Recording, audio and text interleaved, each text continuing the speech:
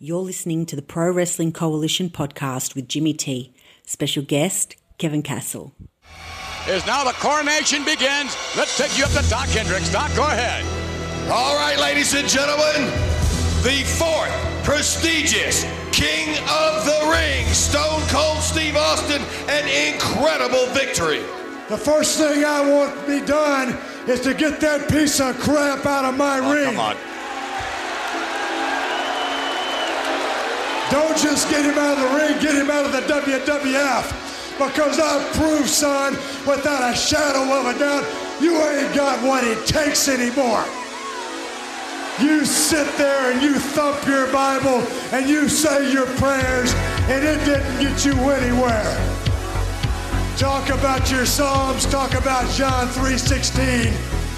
Austin 3:16 says I just whipped your ass.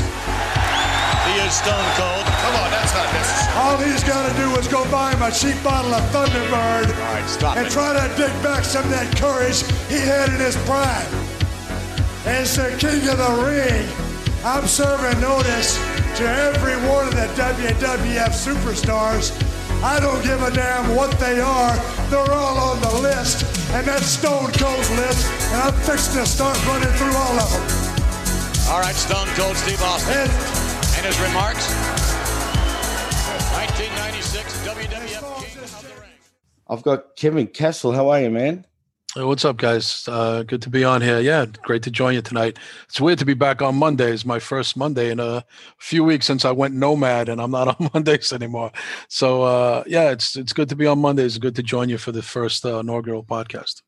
And my co-host, I've got the Handsome Reaper himself, Spiro. What's up, brother? What's going on, man? All is good in the hood here. Kev, man, it's an honor to have you on the show, and especially as the first guest as well.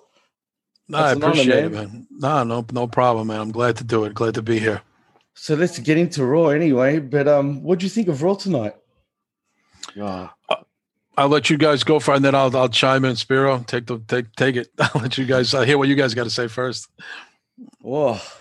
Well, listen, man, to be honest, man, I did not watch Raw tonight. I got to be honest. I haven't watched Raw, but I'm going to say this. I have been paying attention to what's been going on, and I might start watching again because, to be honest, I think they finally did something they should have done 5 years ago, and I think that Roman Reigns as heel is money.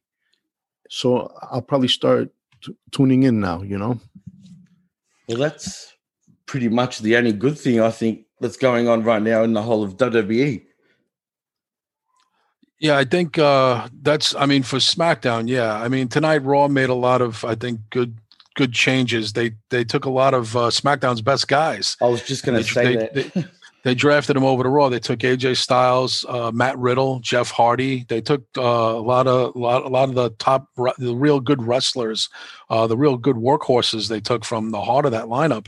I thought SmackDown kind of got the short end of the stick, but I think that with Roman Reigns on a hot streak now, the ratings are pretty good. They did almost 3 million people last week. Roman is drawing as far as viewers go. The heel character is working. So I think they're putting it all on his back, and maybe that's the way it should be. They need to have a focal point star, which they haven't had since John Cena, and Roman's that guy. And again, I think they're happy with the ratings, and I think they thought they could spare some people, but they took a nice chunk of I was surprised that it's really not equal. Raw got a lot of the top talent. SmackDown has some decent guys, but they really decimated the SmackDown roster and brought them over to Raw. But Raw needs the help. Quite honestly, Drew McIntyre is a good champion, but he's not a draw and he's not an attraction. Not yet, you know, and we'll see when crowds come back. But as far as ratings goes, Raw's ratings are still pretty bad. But I think AJ and Jeff Hardy are going to help the ratings a little bit on Monday. Well, now that you bring up AJ, actually, what's up with him always switching over back from Raw, SmackDown, back and forth? I kind of don't like that, you know what I mean? I think it's the Paul Heyman thing is real. He's got problems with Paul Heyman. He does not want to be on the same show as Paul Heyman. That's why he switched back over to Raw. He does not. They have some real problems, those two. It's very strange. AJ doesn't have any problems with anybody. Paul Heyman, he does not want to be on the same program as Paul Heyman, whether Paul's in charge or not. Paul's just a manager over there. He's not in charge of the book. So it's weird. AJ has a real vendetta against him. It's very weird. It really is. AJ feels Paul tried to sabotage his career, and some of these guys they hold on to a grudge like grim death, man. And there's the AJ Styles is just he'll get his way because he's a big star. But if he was any other guy, WWE would tell him to suck it up and grow up. You know what I mean? Stop. You got to be a team player. We're not going to switch you back and forth because you don't like Paul. You know what I mean? That's kind of ridiculous. Yeah, no doubt. Yeah, didn't AJ Styles have some kind of heat with CM Punk at some point?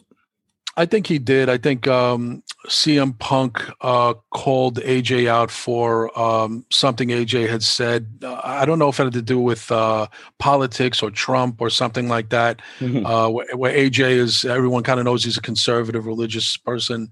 He doesn't talk politics. He's a right-wing guy, but he doesn't really talk about it too much. But CM Punk had kind of tried to shame him. And AJ had said, he has no respect for CM Punk. He's a quitter. And a guy who's a quitter, he doesn't want to hear from. You took your ball and went home. I don't need to answer to you. He called CM Punk basically a quitter.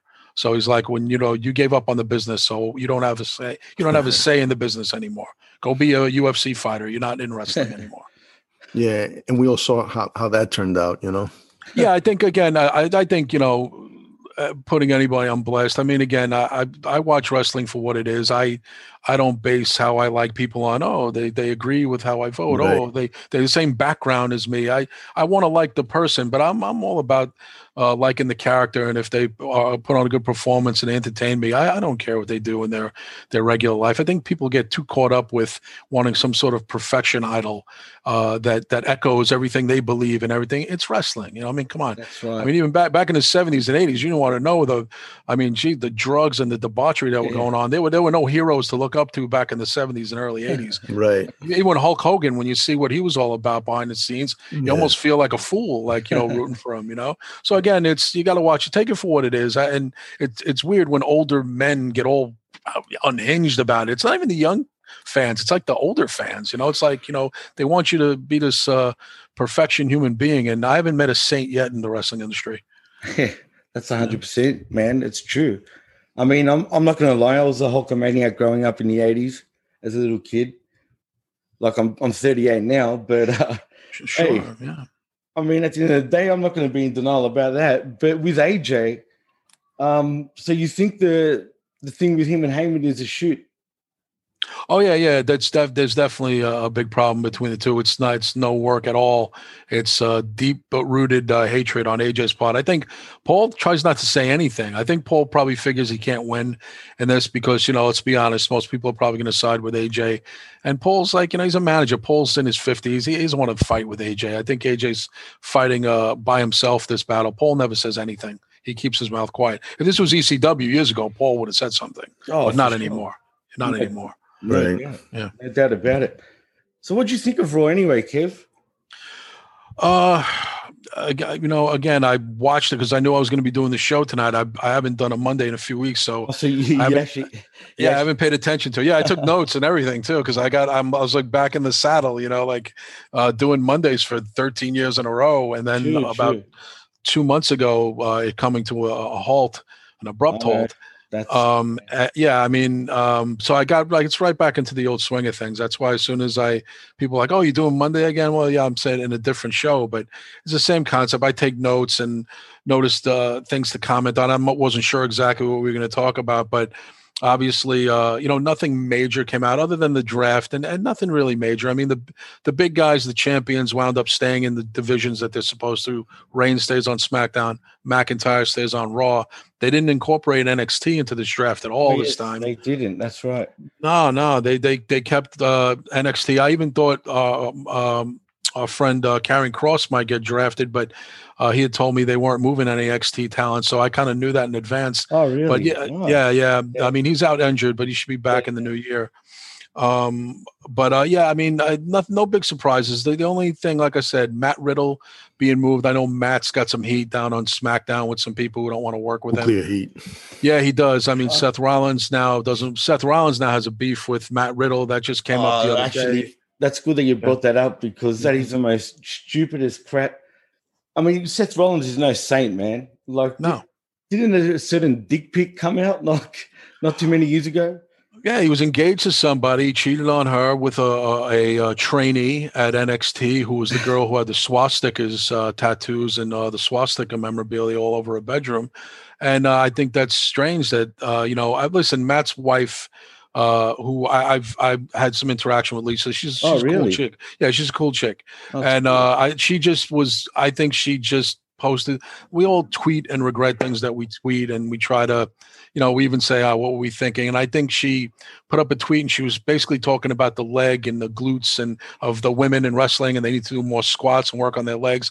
And she said something about Becky Lynch, and that was probably the worst thing she could have said. But I think Jesus. I think it was like a ha-ha, and it didn't go over. And then they're like, who are you? Your husband is nowhere near Seth's level. And then they start attacking Matt when it was just Lisa talking about Becky, but they're going to attack the men. So Matt got involved. Matt didn't say anything. So Seth took that as, you should have made your wife apologize to Becky. Matt didn't. So now Seth has no love for him. And now Seth absolutely refuses to work with Matt and says he has no chance of, Matt Riddle and him will not wrestle if he has any say in his career at all.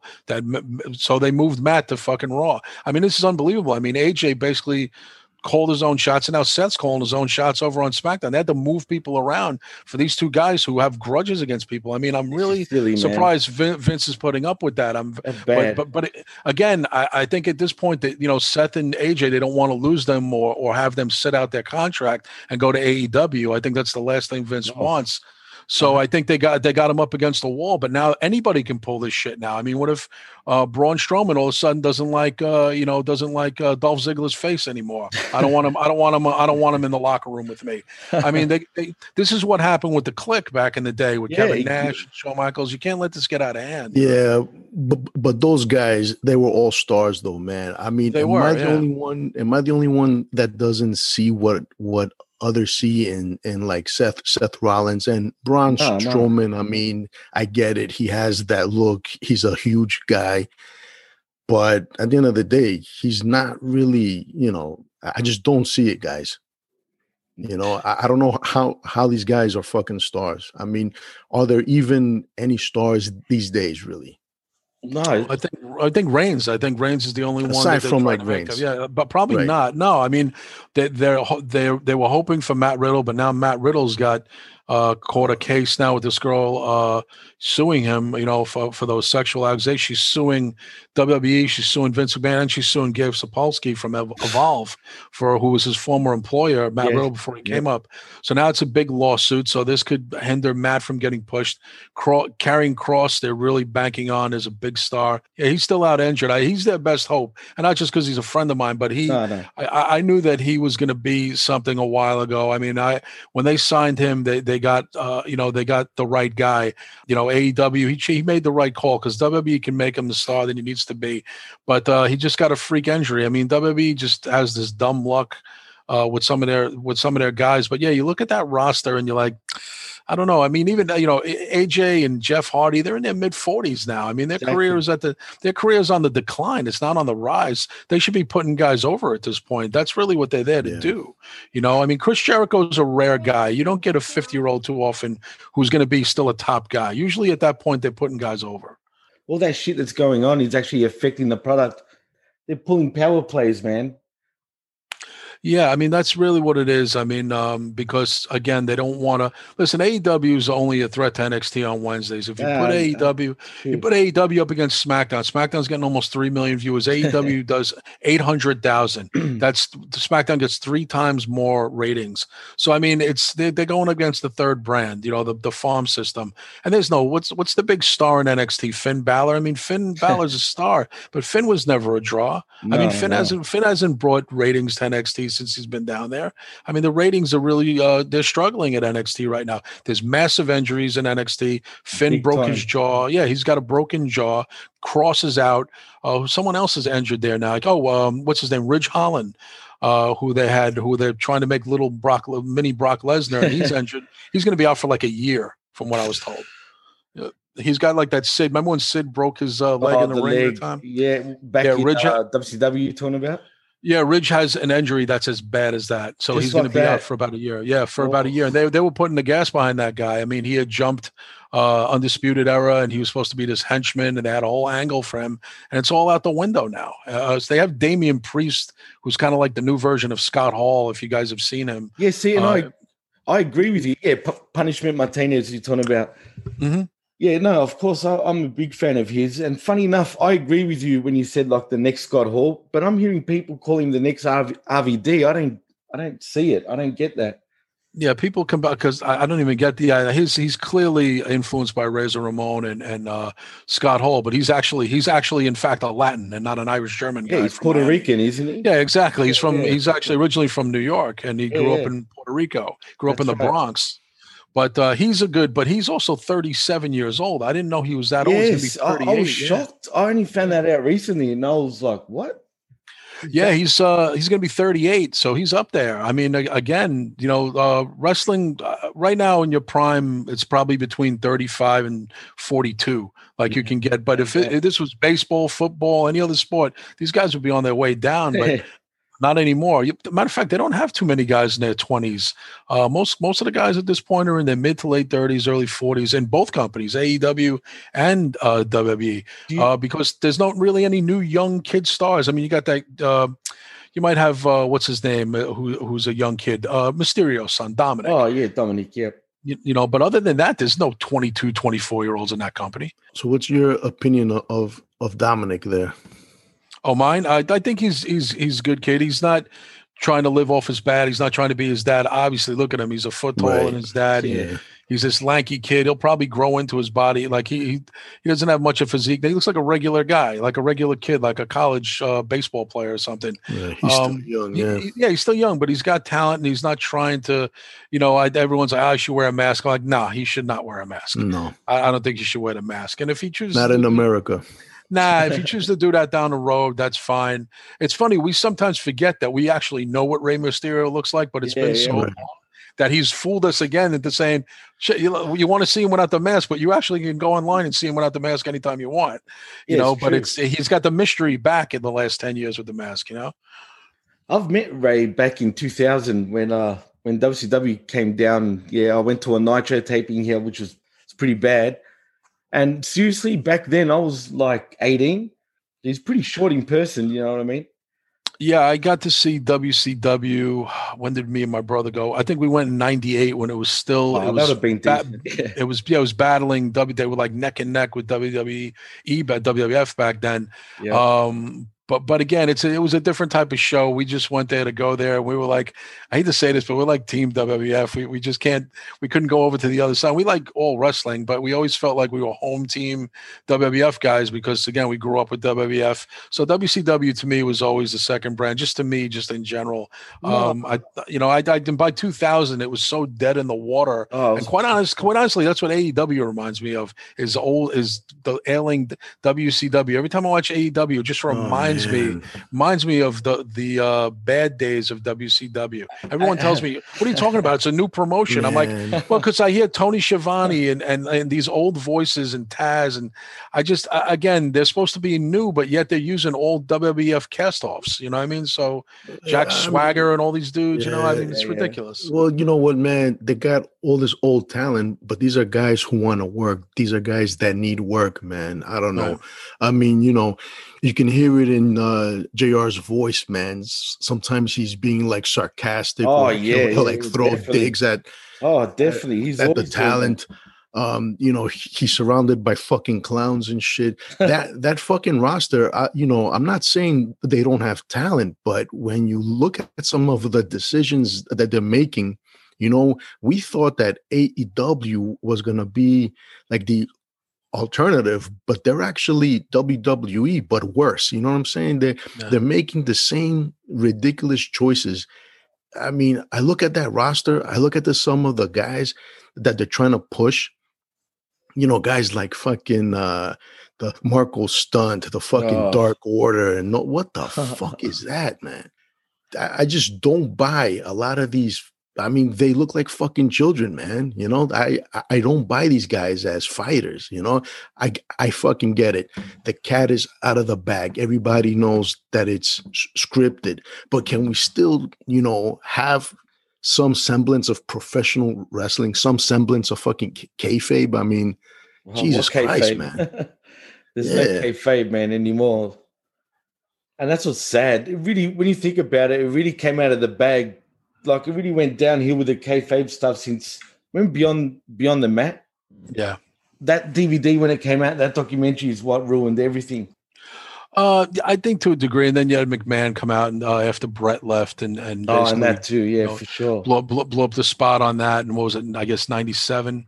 Yeah. So I mean, it started to, but wrestling still was hot as hell back then. It was hot as hell. Getting tickets. I remember just even in '99, me and my brother. Who always had access. And then it became so hot that we had a hard time. Our connection started having a hard time getting tickets. And we were even like, wow, we can't even go to shows that we want to go to anymore. And we were starting to resent that the mainstream was loving wrestling too much. Like it was very, we used to be so tribal for guys like us. And now it's like, our cousins who never watched wrestling, they knew about the NWO, and they're wearing NWO shirts. I'm like, you don't even watch wrestling. I hate that. Like that. Yeah, we used to get pissed off. I mean, I was a lot younger back then, but again, me and my brother used to like resent. We started resenting the popularity of it. Like when Stone Cold really took off, because we bought the 316 shirts right off out the box because we were fans of Austin and Pillman when they were teaming up in WCW. So we liked Austin from the get go when he was stunning Steve and all that. Hollywood then he took off, and then in every you're in a store and half the mall is wearing a 316 shirt. We were like, oh, it's ruined now. Now it's not special anymore. And then the bootleg shirts came out as well. Yeah, DX and the Suck It and everybody had that. Again, I was happy for wrestling because I was happy that the guys were making money because, back in the day, wrestlers didn't make a lot in the late 70s, early 80s, $50 a match. Nothing. But you were happy of the success, and you were kind of like, see, wrestling is cool. But there was another part of you that resented the celebrities and stuff, everybody getting on board, and Stone Cold on the Tonight Show, and just like, this is just so wrong. This is like, this is not what it's. Yeah, we don't want anybody. We don't. There's too many people liking it now, which sounds silly. And now I wish more people liked it because the ratings are so dismal. I feel bad for the guys now.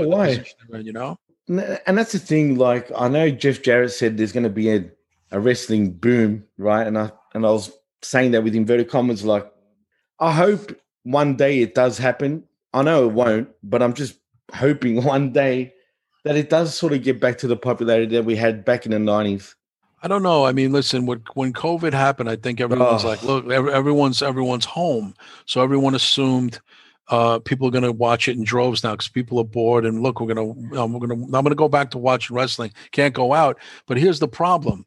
20 years ago, I'm not sure how old you guys are. I mean, I just turned 52 this year, but I just turned 38. So okay, yeah. So you're 38, and how old are you, Spiro?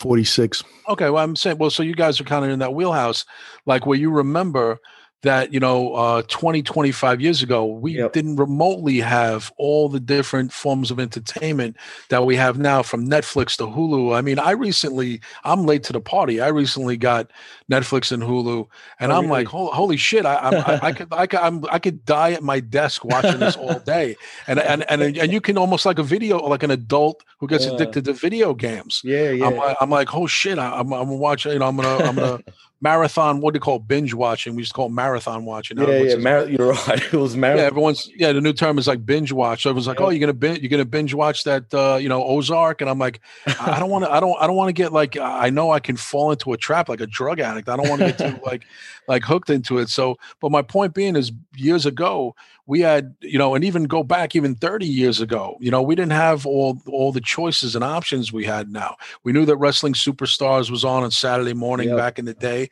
and Wrestling Challenge was on Sunday. And then we would have, once Raw kicked in 93, it changed the game a little bit, and then Nitro 95 and all that shit. But again, now it's just so much shit to watch, from YouTube to Netflix to Hulu to Apple TV and all these different things and all these series. And this is the hot show now. And your attention is just taken every which way, all different directions. So I didn't think that wrestling was going to get a boom during COVID. I really think both companies, AEW and WWE, are like, watch, like we're going to tack on 1 million new viewers. Never happened. Everybody suffered.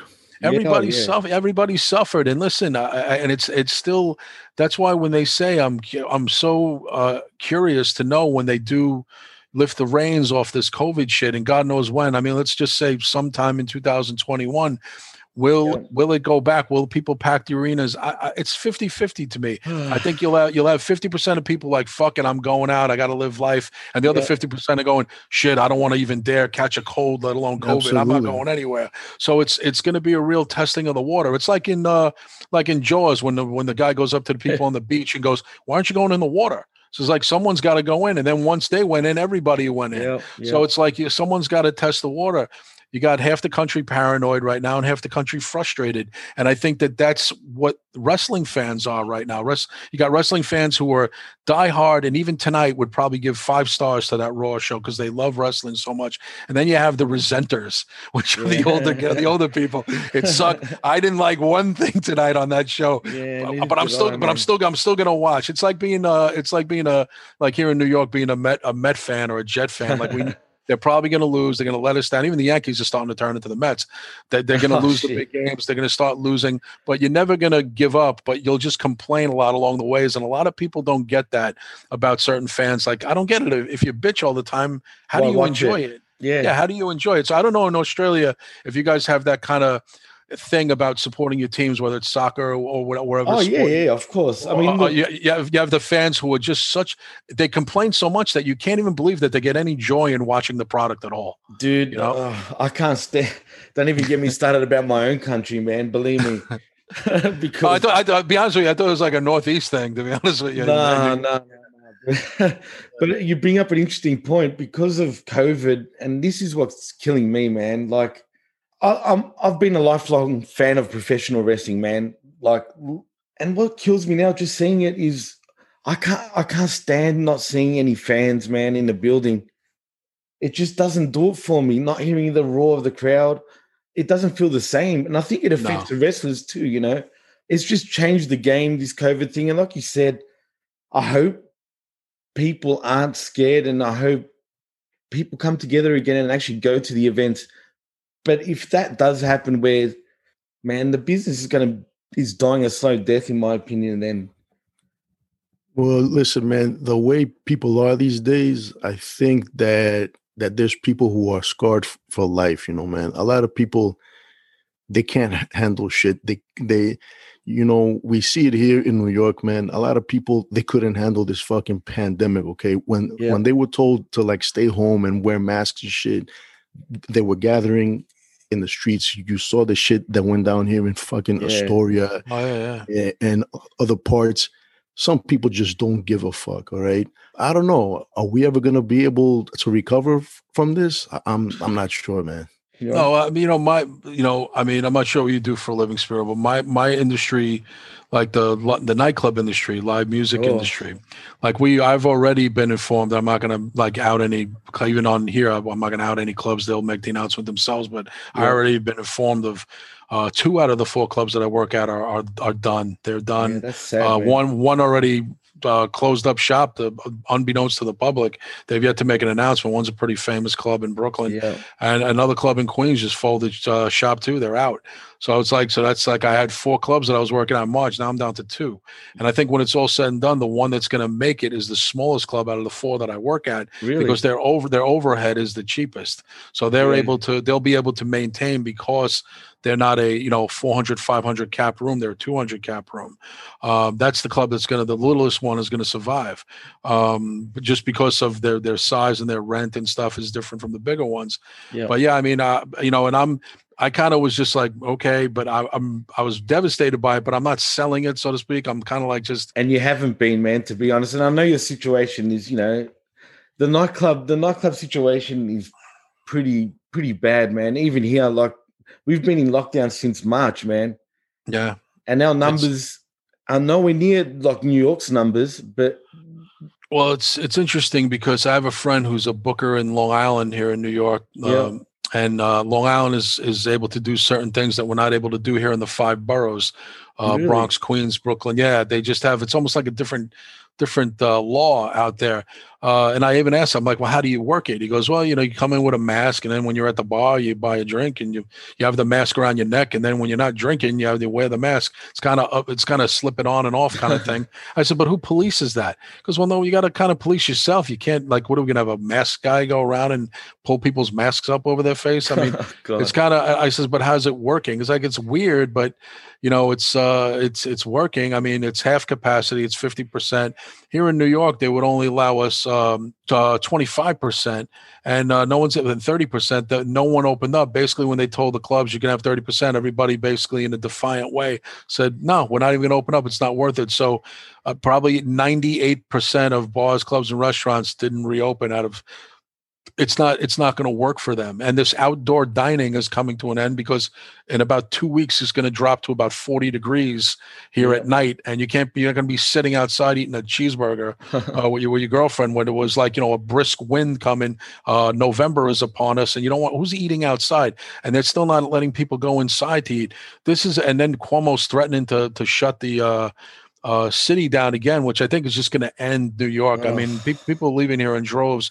I don't think even they know what the magnitude is. And I'm not a conspiracy theorist, but I will say that I have this feeling that if Biden and Harris win the election in November, New York is going to open up a lot sooner than it would if Trump wins again. There's going to be so much trouble, I think, if Trump wins again. I'm at the point where, you know what, put a new team in there. Like, okay, take the reins, do something, fix this situation, fix this country, and get us back to work here. Take the gig. But honestly, I think Joe Biden won't live the first year in office. He looks like he's on his way out.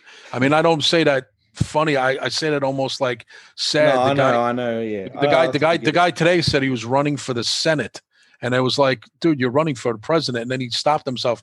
I'm like, this guy is Alzheimer's. This guy can't even remember what he's doing. Did he really say that today? Yeah, he did. There's a clip on line, where he said running for the Senate, and I was like, dude, you're not running for the Senate. Didn't he introduce himself one time as his own husband? Yeah. He again. Well, here's the thing. It's almost like, okay, then Harris will step in as president. But again, what experience does she have? And let's remember something. And I don't know if you know this too, Spiro. This is a woman who put, because I'm in the club industry, she put people in jail for 10-year stretches for selling weed. So, I mean, got a 10-year sentence for weed, man. I mean, it's just like, that's fucking ridiculous. Yeah, that's a point that I argue almost every day on social media, because I'm one of these suckers that gets duped into these pointless debates. I get it. Trump's an asshole. Trump's this and that. But how do you fucking defend Biden? How do you defend Harris? How do you forget what these people have done? How do you not think that in all these years that Biden was in politics, that all this shit that he's talking about, how come none of it happened? How come he never tried doing anything? But we're supposed to believe that right now at this age, the fucking guy is going to fix us. Give me a fucking break, man. No, exactly. And people are like, this would be great. A woman run the country. Yeah, but you have to have the right woman run the country. That's the whole thing. You could say, oh, finally an Italian, but you want an Italian that's not mobbed up. You want an up and up Italian. Like, again, that's like, oh, Cuomo's Italian. Kev, don't you back him? Why? Because he's got a vowel at the end of his name like I do. Yeah. That doesn't mean anything. That's an ignorant, stupid thing to say. That's like everyone saying, well, you're black, so you got to be on this team. It's like, nah, if I don't agree with you, that's an individuality. That's what America's all about, is like thinking for yourself. And again, that's why this tribal thing where you're on this side, you're on our team. What nationality are you? Here, you're with us. It's like, what are you talking about? That's going backwards. I mean, I'm not down with it. And the club is, I work with such a majority of different ethnicities, and my sound man's Asian. My 2 security guys are black. My doorman is from Ecuador. or I mean, it's just the way we run the gamut. It's like we don't even see. That's why we hear all this stuff and people not getting along. It's like we get along great. So it's like, it's people who come in there and infiltrate and try to tell you the differences and why you shouldn't get along. And again, here's the whole thing. Here in America, we don't have good choices. I mean, Spiro, you touched upon it.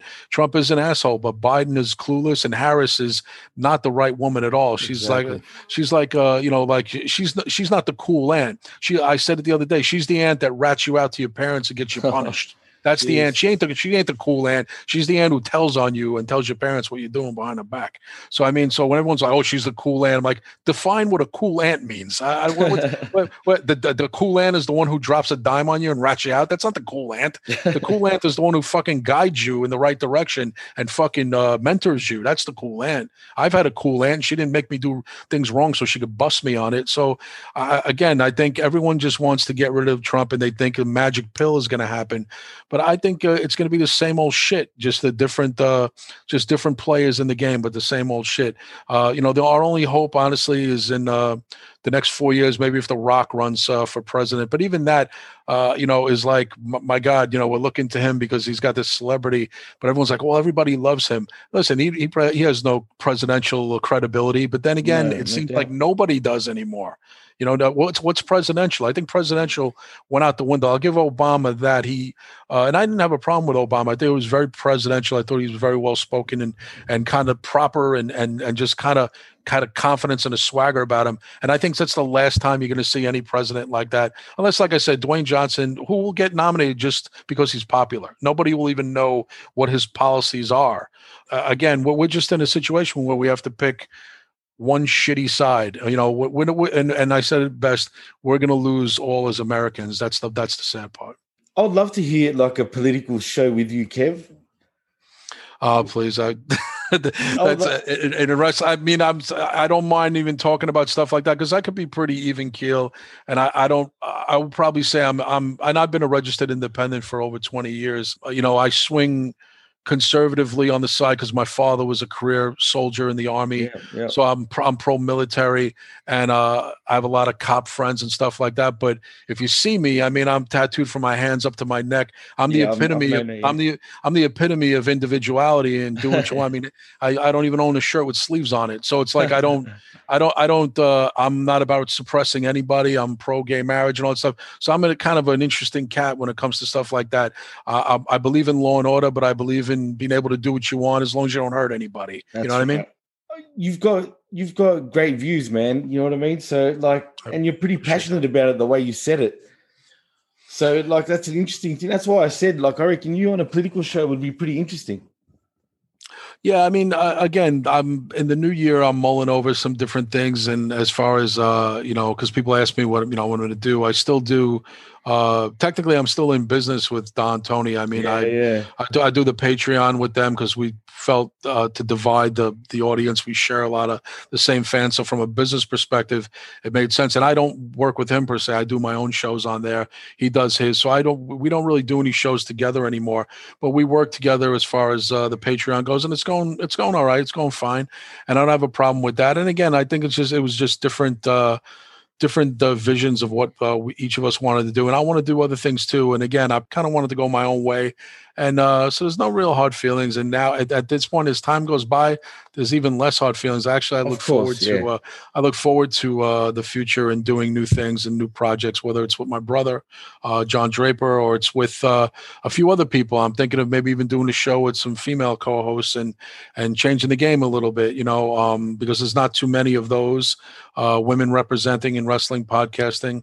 I have a female partner on the Patreon show. Yeah, but that's it's for a limited audience though. I mean, we're only heard by 400 or 500 people, where we could be heard by 4,000 or 5,000 people in the mainstream, even more. I might want to take those shows out into the mainstream. We'll just start a completely new thing. I was going to ask you that actually. Are you able to do that? If you wanted to? Yeah, I can do whatever. Okay. I mean, I can do whatever. Right. Yeah, I'm free to do whatever I want, but I always was. So, I mean, the reason I agreed to the Patreon is because we want, again, it would be too divisive for the fans. And from a business perspective, it made sense to keep that together. And so I made a commitment. They made a commitment to me. But as far as anything outside of that goes, my Thursday show there, I'm free 6 other days of the week to do whatever I want. And I will be doing that in the new year. That's good to hear, actually. And sure. and I hate the fact, like you're not on Monday nights anymore. And I must admit, like, it's not the same, man. Like, I can't even like listen to it like I used to, except like I listen to your Patreon stuff all the time, and they're great shows, man. Like, if I were you, I'll definitely look into like bringing it to the mainstream.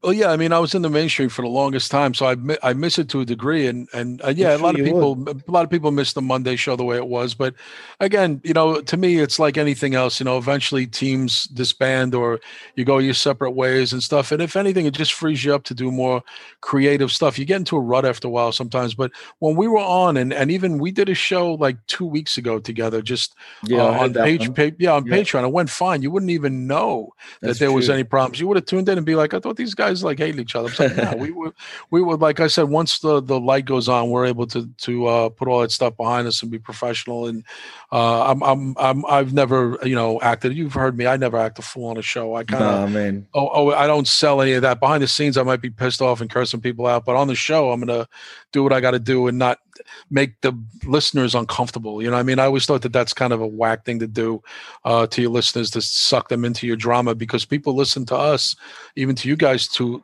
escape their bullshit. They don't want to catch you. Right. They don't want to encompass your bullshit. You know what I mean? So again, you can vent to them, but they're really looking to you for an outlet of escapism. But we get something out of it too. So it's a 50-50 deal, It comes down to being both a professional and being able to check your ego, man. I mean, there's a lot of people that have issues, they make it work. And then there's those that you can tell on air. And, when that happens, when it spills over, then it's time to call it quits then, But yeah, I mean, that's kind of what happened with us. I mean, to me, it's, I kind of push things to the side until I'm a guy who goes down with the show, even in clubs. I stay with clubs to the very end. Even if I knew they were closing, I'm like, you know what? They're closing next month. I'm going to quit today. Well, my loyalty's probably bit me in the ass a few times because I learned that from my father. My father was a loyal soldier. My father re-enlisted after he got out. And then he became a reserve. My father re-enlisted, and because he felt a kinship, a brotherhood that he felt. Some people have that in them. Some people don't have that in them. There's some people who've never played on a little league baseball team. They don't know team spirit. They don't know team camaraderie. And quite honestly, I've worked with some people like that in podcasting who just do not get the concept of team. They don't get it, and you cannot teach it to middle-aged men. Me and my brother get it. Me and John Draper gets it. And that's me and my brother have the same drive that we don't get it when someone kind of betrays the team or shit talks the team. It's like, you don't do that, man. It's like just like in prison, there's a code of ethics. So that's why you kind of would know who in the joint's going to survive and who's going to get fucking shanked. There's people who just can't shut up. You have to know when to shut up, and you have to know when to keep things private. And if you're so desperate for likes, and you can't get them in real life, then I would feel more sorry for you. Like, to me, I'd rather be respected in real life in my profession than someone, I got 50 likes because I dissed somebody on Facebook. Like, it does. Yeah. And guess what? In an hour from then, someone will post something else. They'll forget what you said, and that shit is meaningless the next day. It means nothing. Isn't that the fucking trend though, man? Isn't that what all these fucking celebrities do these days? And whether it's with fucking politics or Me Too or some other shit, you got people who probably don't give a fucking rat's ass, but they jump on the bandwagon and they hijack every movement just to get the fucking likes and to get all the attention, and so that everybody can pat them on the back and, hey, I'm going to go see his movies now, or I'm going to buy his fucking CD or actually download it. I don't even know if they sell CDs anymore, but isn't it just about that, man? Isn't it, I'm down with you, but no, actually you aren't down with me. Okay. You don't give a fuck about me, Well, it's everyone's afraid to be put on blast. I mean, everyone is, everyone's afraid to be embarrassed, and be humiliated. And I think in the context of doing it on social media, there's no comeuppance for it, because it's funny because I told, no names mentioned, but my brother Draper had a problem with somebody, and I told this person, my brother will go to your office and will drag you out of your office and punch you in the face. You are messing with the wrong guy. This is not a wrestling angle. My brother is going to hurt you. And I told this guy this, and then that's why he went to everybody, complaining about my brother and I says, and I told you, don't go there. It's not a work. He doesn't take it as a work. If you disrespect him, because we're coming from the club scene, the music scene, the hardcore scene, you don't shit talk somebody and get away with it like that. It's like you think, where do you live in Bayside? Ain't nothing but a 10-minute car ride for me.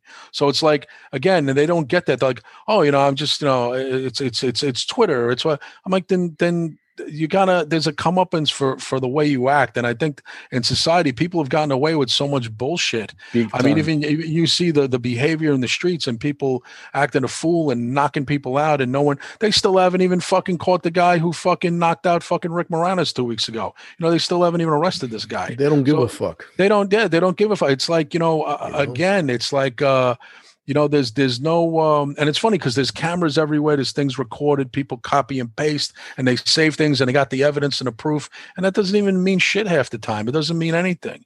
Again, I think respect has completely gone out the window. There's no respect anymore at all. Right. I see the way people talk to each other. It's just, it's unbelievable. And it's funny. And I give no quarter to anybody on our age group. I'd say over 35 who acts like a 16-year-old, because that's the way everybody acts now. I say, hey, you grew up with me. There was no fucking cell phone. Everybody didn't have a cell phone 25 years ago. You had to go to a fucking corner, your fucking, someone was on the phone in your house. You had to run out to the corner and use a fucking payphone.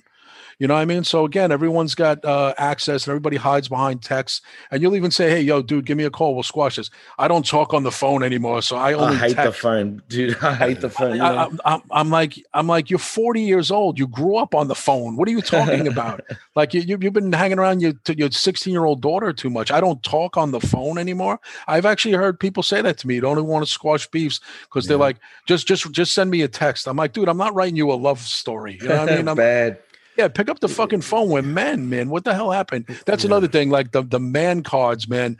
They got to take away a lot of people's man cards, man.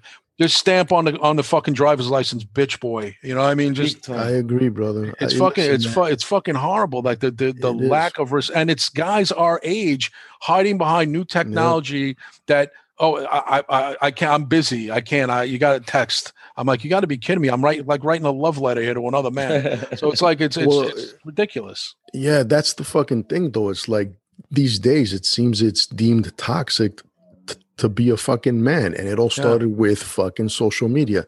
Social media removed the possibility of being punched in the face for running your fucking mouth, okay? And you see these fucking bitch boys, man, you know what I'm saying? And it's sad when you see guys our age, people we knew back in the days on the block, acting like these fucking teenagers, talking shit. I got fucking teenagers and young adults talking shit to me on fucking social media. And I'm like, motherfucker, I'm not stupid. I'm not going to fucking threaten you here so that everybody can see. But best believe, if you keep running your fucking mouth, I'm going to catch you out there one day. I might not even hit you, but you know what? I'll put my fucking hands on you, okay? Just to let you know and remind you that men still exist in this world. Oh, dude, I've seen at a club I work at, Lucky 13 in Brooklyn. It's like a biker place, but it's like the real metal hangout. A lot of tough guys hang out there. And again, it's one of those things. And many times I've been working the door. I'll be at the door, and there'll be guys who had beefs, and they'll confront each other. It's like, yo, you're such and such. He goes, yeah, you were talking shit to me on Facebook. And I'm looking at the guy, and then of course our bouncer tries to not let it go into the club. And we'll even talk at the door, and we're like, you can even see the way someone walks up to another person. It's like, I bet you to have a social media beef. You know, it's like I mean, we even said that's the social media beef walk that we call it. So it's like again, me and Jonathan, who's a bouncer, Lucky 13 is our main guy.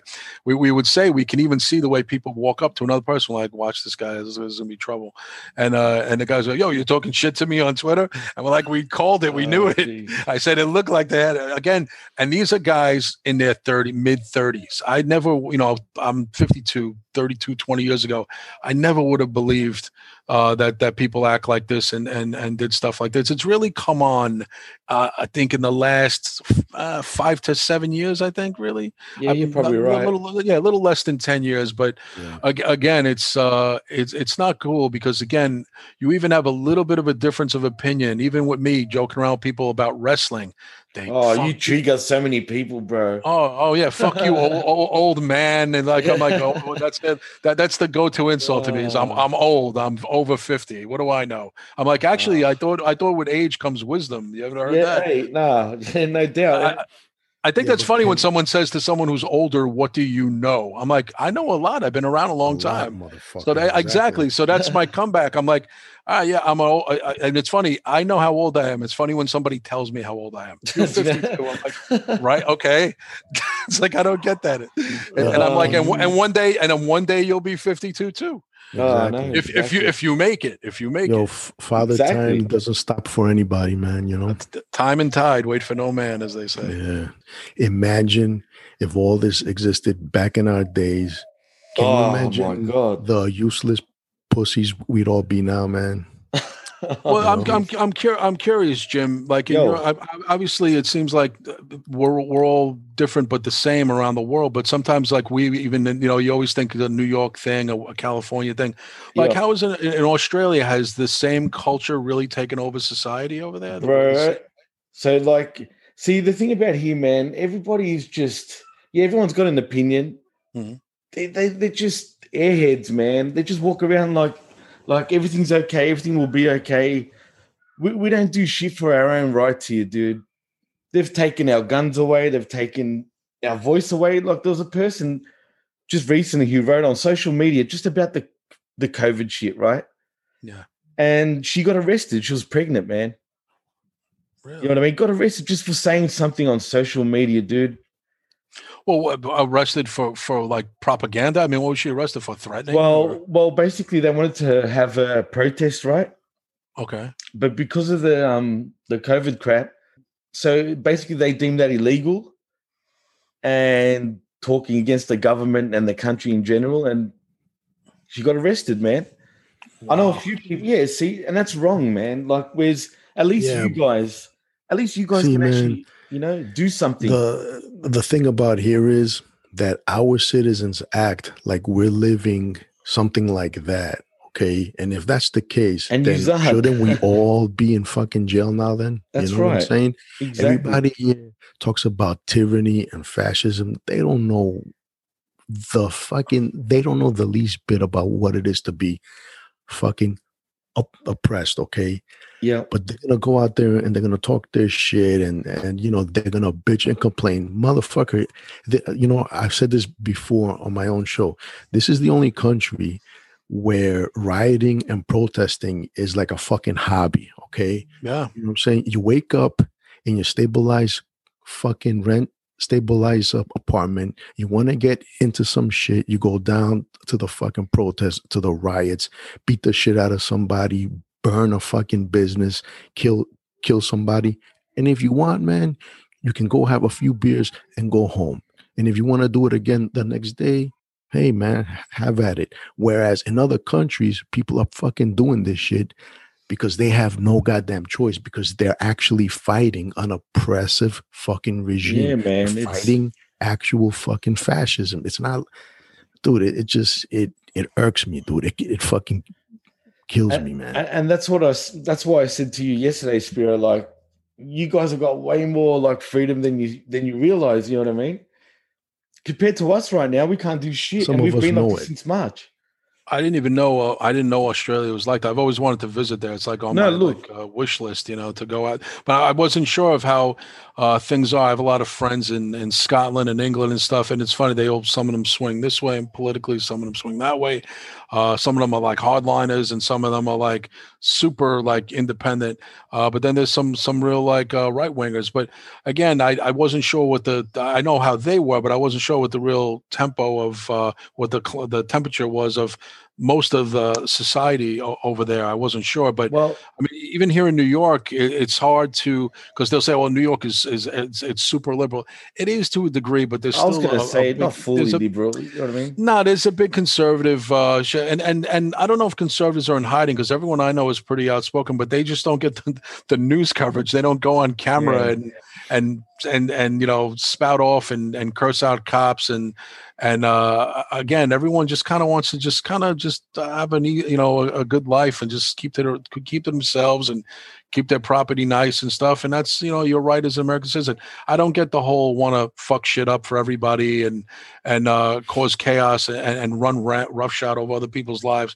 That's where I draw the line at that independent individuality. It's like, okay, but not when you're infringing on other people's rights. And that includes just, going up to people and just fucking ripping a hat off their head or take that jacket off. That's the epitome of fascism, telling someone to disrobe or something. I mean, I've never even seen someone once. I think there was a guy wearing you guys know the band Leonard Skinner, the famous Southern rock band. Yeah. Classic rock band, Free Bird. Everybody knows that song. Yeah, of course. And they're not racist, by the way. So someone was wearing a shirt, and I think the old Skinner shirt had a bit of a Confederate, like General Lee type of Dukes of Hazzard thing on it. And someone like told the guy, like trying to make the guy take his shirt off in the middle of the thing. The guy's like, and the guy is like, I'm married to a black woman. And it's like, we don't care. We don't care. It's like, this is the epitome of what is this? The Gestapo? You stop people in the middle of the street and do an inspection on what their concert shirt means. Yeah. I mean, what the fuck is it? And like I said, and it's funny because like you said, if they did that to me, that's what, they would rule the day. I'm like, I know. And again, and then you would be the one on camera and you would be the fucking fascist. The news would paint you as the fucking problem person. It's just, there is an ass backwards mentality going on. Especially here in New York. Yeah. And again, it's almost like turning the camera on halfway through, not showing the full story. Yeah. They want you to think there's a boogeyman out there and that I'm in the club business for 28 years. And I've said this on another show. I'll say this on this show. I have never met, not one time, never met a racist white power skinhead band. Never booked one. No one ever approached me for a show. Never had one in my club. Never. And I've done all sorts of shows: punk rock, hardcore, fucking thrash metal, death metal, black metal. I've never seen it. I'm not saying they don't exist. I mean, supposedly Bigfoot exists, but I never ran into them either. But I have never. And you can't be a functioning white power group in New York City. It doesn't work. You know what I mean? Again, I've never seen it. And people will be like, "Oh, you must deal with like white skinheads all the time." I'm like, no, where would this happen? So again, when I tell people that, I'm like, 20 years, I've booked 5,000 shows as a concert promoter. Never. No one's ever even approached. So I don't know where they're at. I'm sure they're here, but they're not in New York, and racists aren't running wild in New York. I can tell you right now. It's not happening, man. It's just not happening. I don't think they're running wild anywhere. Racism is real. Racism is real, but what I'm saying is painting it like the Proud Boys. The fucking media. They're not. The Proud Boys aren't based in New York, so there's like none of them here. And again, there's Cubans in that group. It's a real mixed bag of people. It's a weird thing, but the news media will have you think that when they were, going near the Barclays Center, when they were fighting the cops and fighting other protesters, that there were white power people. Then I'm like, they really weren't. They were just people who were pro-cop, and they were actually. And if you're pro-cop, that doesn't mean you're white power. That's kind of ridiculous. You know what I mean? I have friends who are cops who are all different nationalities. As a matter of fact, most of my friend cops are Hispanic. So it's just the news kind of sliding things, and it's almost like they want the disarray, and that's what I don't understand, man. Like that, like why? Like what's the end game here? There is no end game. I think the end game is get people in office that they want. And again, what's really going to change in 3 weeks in November if Biden and Harris when I think, the next day the sun's going to come out. And remember, Trump still has office till January 1st. Exactly. So we got to be miserable throughout the Christmas holidays and New Year's and the bell going off. We're all going to wonder, is there going to be an attack? It's like we're all going to be miserable this holiday. Yeah. I mean, even, we got Fauci telling people now, I wouldn't celebrate that. I wouldn't celebrate Thanksgiving if I was you. I was like, hey, dude, give us a break already. You know what I mean? Give us something. Give us a break already. I mean, listen, if you told me in March that Halloween was canceled, I would be like, why? Isn't this only going to last 6 to 8 weeks? And now we're in 7 months, man. And I had a long talk with my brother today, and he goes, have you even considered the fact that the clubs will never come back and that your career is over in that business? I'm like, I can't think like that. And I even talked to a couple club owners, like, if we think like that, I would have thrown in the towel already. But why should we think like that? Because it's affecting not even 2% of the country. And the survival rate is 98%. Again, exactly. We're never going to have, you could never go out to eat indoors at a restaurant again over something that minimal, because my God, what's coming down the line that's more maximum? We'll never be able to leave our house. Will we be able to talk on the phone again? What are they going to take away from us next? You don't want to be going through what we've been going through. And as long as we've been going through it, like I said, man, everyone's lost their jobs here, man. And this country, to answer your question before, and I didn't get to say it, but I wanted to say it. Look, you know how you said you wanted to come here, it's on your bucket list and stuff, right? Mm-hmm. Australia, look, it's a beautiful country, man. I'll tell you that. It's great until now. And it's sort of started a bit before that. They've ruined manufacturing here. Now with COVID, they've totally ruined. That's dead. Forget that. You can't go back to a factory and work now without you can't even talk to people anymore, man, without even being worried about getting arrested. And just yesterday, they brought in a law that now you cannot walk out without a mask no matter what. Otherwise, you're going to get a $5,000 fine. $5,000. Wow. That's ridiculous. $5,000. And to equal that in American dollars, that's what? Like nearly $7,000, right? Is that the difference? Wow. Yeah, well, it's 78 cents, I think it is right now, to the American dollar. Well, I think here in New York, we were stopped. I was out with my friend the other day. We went to a shopping mall, to a store, get some stuff. And we stopped at a light. And even though you don't have to wear a mask in the car, we got questioned about if we lived in the same house or dwelling. I'm like, no, he's my friend. I don't live with him. So it's again, it's very, very Gestapo-ish. And I just didn't even get what that was. And he was like, what was that? This is like a cop was walking in the middle of the street while we were making the turn and just checking cars. And I'm like, I don't know what the fuck. I thought maybe checking for a fugitive or something. Dude, and they were doing making sure we had masks as we were going into the mall area. And it was just weird, man. You can't even walk into all the stores here are all closed, dude, except for the essentials like the grocery store and you guys are still in Australia. You guys are lockdown, not lockdown, Kev. Oh, shit, and when I say lockdown, this has been happening since March, man. March. How can we? Well, don't you have the phases like phase 2 or phase 3? Yeah. We did. But look, the rest of Australia is not going through what we're going through. We're basically the New York. Sorry about my neighbors, by the way. Oh, that's all right. Yeah, we're basically the New York of Australia. Somebody's getting murdered over there. Damn it, man. It does my head in, man. The last 2 days especially, trying to do a show, and all I'm hearing is that. But anyway, they've killed us here, man. It's specifically in my state. I'm in Melbourne, right? Or that's my city. We're doomed, man. I went to pick up a friend. I'm not allowed to go 5 kilometers from my house, right? So I can't go. If I get caught 5 kilometers out, right? That's a $5,000 fine and possibly getting chucked into jail. Do they have the police force to enforce that in your area? Dude, they have enough cops? The cops are pricks, bro. They're absolute pricks over it, man. I've been getting pulled over left and right. Jeez. You know what I mean? Just visiting my parents is hard enough. Evan, he was telling me a while ago that the cops are showing up to houses with true. rosters. That's scary. And making sure that everybody who's supposed to live there is indoors. That's fucking. But you know, again, America's evil. America's under a tyrant rule and shit. Give me a fucking break, man. And you're right, Spiro. Exactly what you said is that people don't really, they don't even want to know what's going on in other areas. Like I said, I'm even shocked. I was kind of blind to that fact that was going on in other areas because I'm so preoccupied with what's going on over here. I mean, what do you guys do for a living? Has it affected you guys' work like it has mine? I mean, it's put me like ass out of work. I mean, I've been out of work since March. I haven't been working either, man. And you know, like, what do you do if you don't mind? I just work in a factory, man, and I do steam cleaning on the side as well, and everything like is being affected, man. Like because, and for now, like, it's been way too long, man, and I'm just over it. I can't even go to the beach if I wanted to. And now the summer's coming up for us because we're opposite to you, right?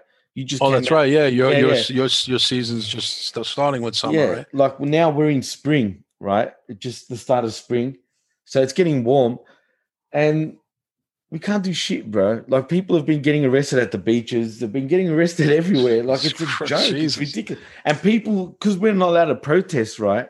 You know what they've been doing? They've been gathering in their suburbs, like marching on in the streets, and the cops just come in and just. Man, if I showed you guys a video of like the police commissioner here, right, talking the way he's talking and talking the shit that he was talking, you guys would be shocked, man. That's amazing. I mean, Spiro, what do you do yourself for a living? Has it affected you? Well, man, my wife and me run a photography business. When this whole thing first started, we didn't work for like maybe 2 months or so, 3 months tops. Recently we got back to work. People started to book us once everybody started reopening. I got people who were booking Christmas pictures back in like July, man, because they're fearing another lockdown, and it seems that we're headed that way again. So I'm hearing so right now it's actually good, but you know it could change again, you know.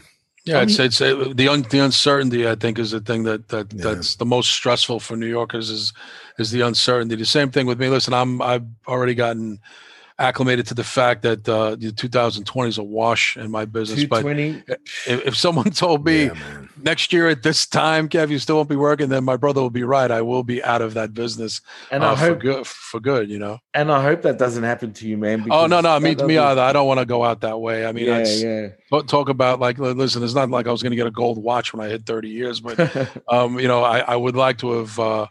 Gone out. I mean, I have people who are going to open up clubs next year in the summer and the fall, and they, already asked me if I'd be on board. And I said, yeah. I mean, it depends on where I'm going to be at. I mean, I don't even know if I'll be in New York anymore. I mean, it depends. I really don't know. I mean, I don't have any kids. I'm not married. But I have responsibilities here. My mom is still here. Most of her sons live out of state. I have 5 brothers. So it's like, I have a big family, but most of my brothers live in Florida.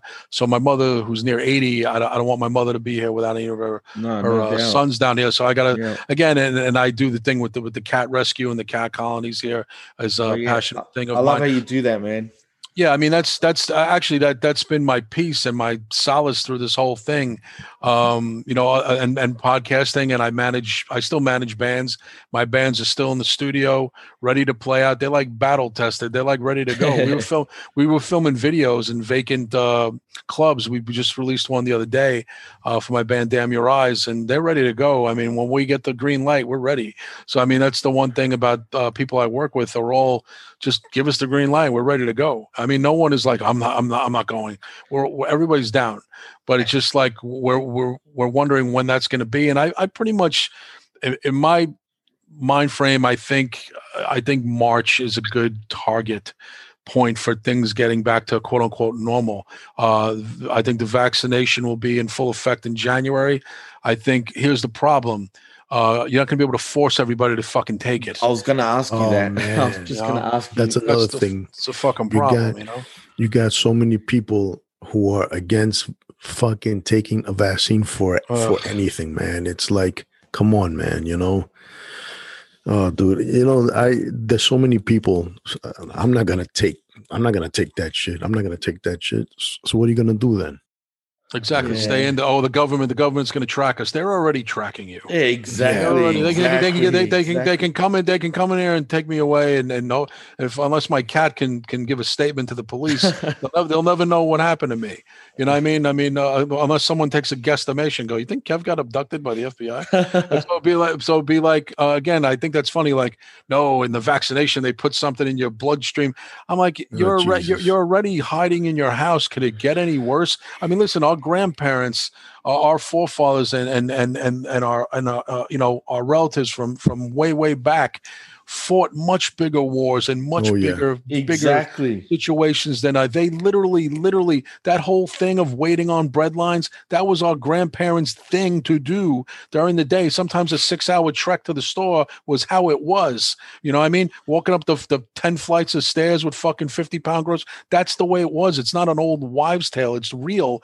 And they were able to do it and even carve out a decent life for themselves, even in despair, even in the fucking 1940s during war times and shit like that. Then the 70s when New York was a fucking zoo, post-Vietnam, when there was getting mugged was a rite of passage in New York.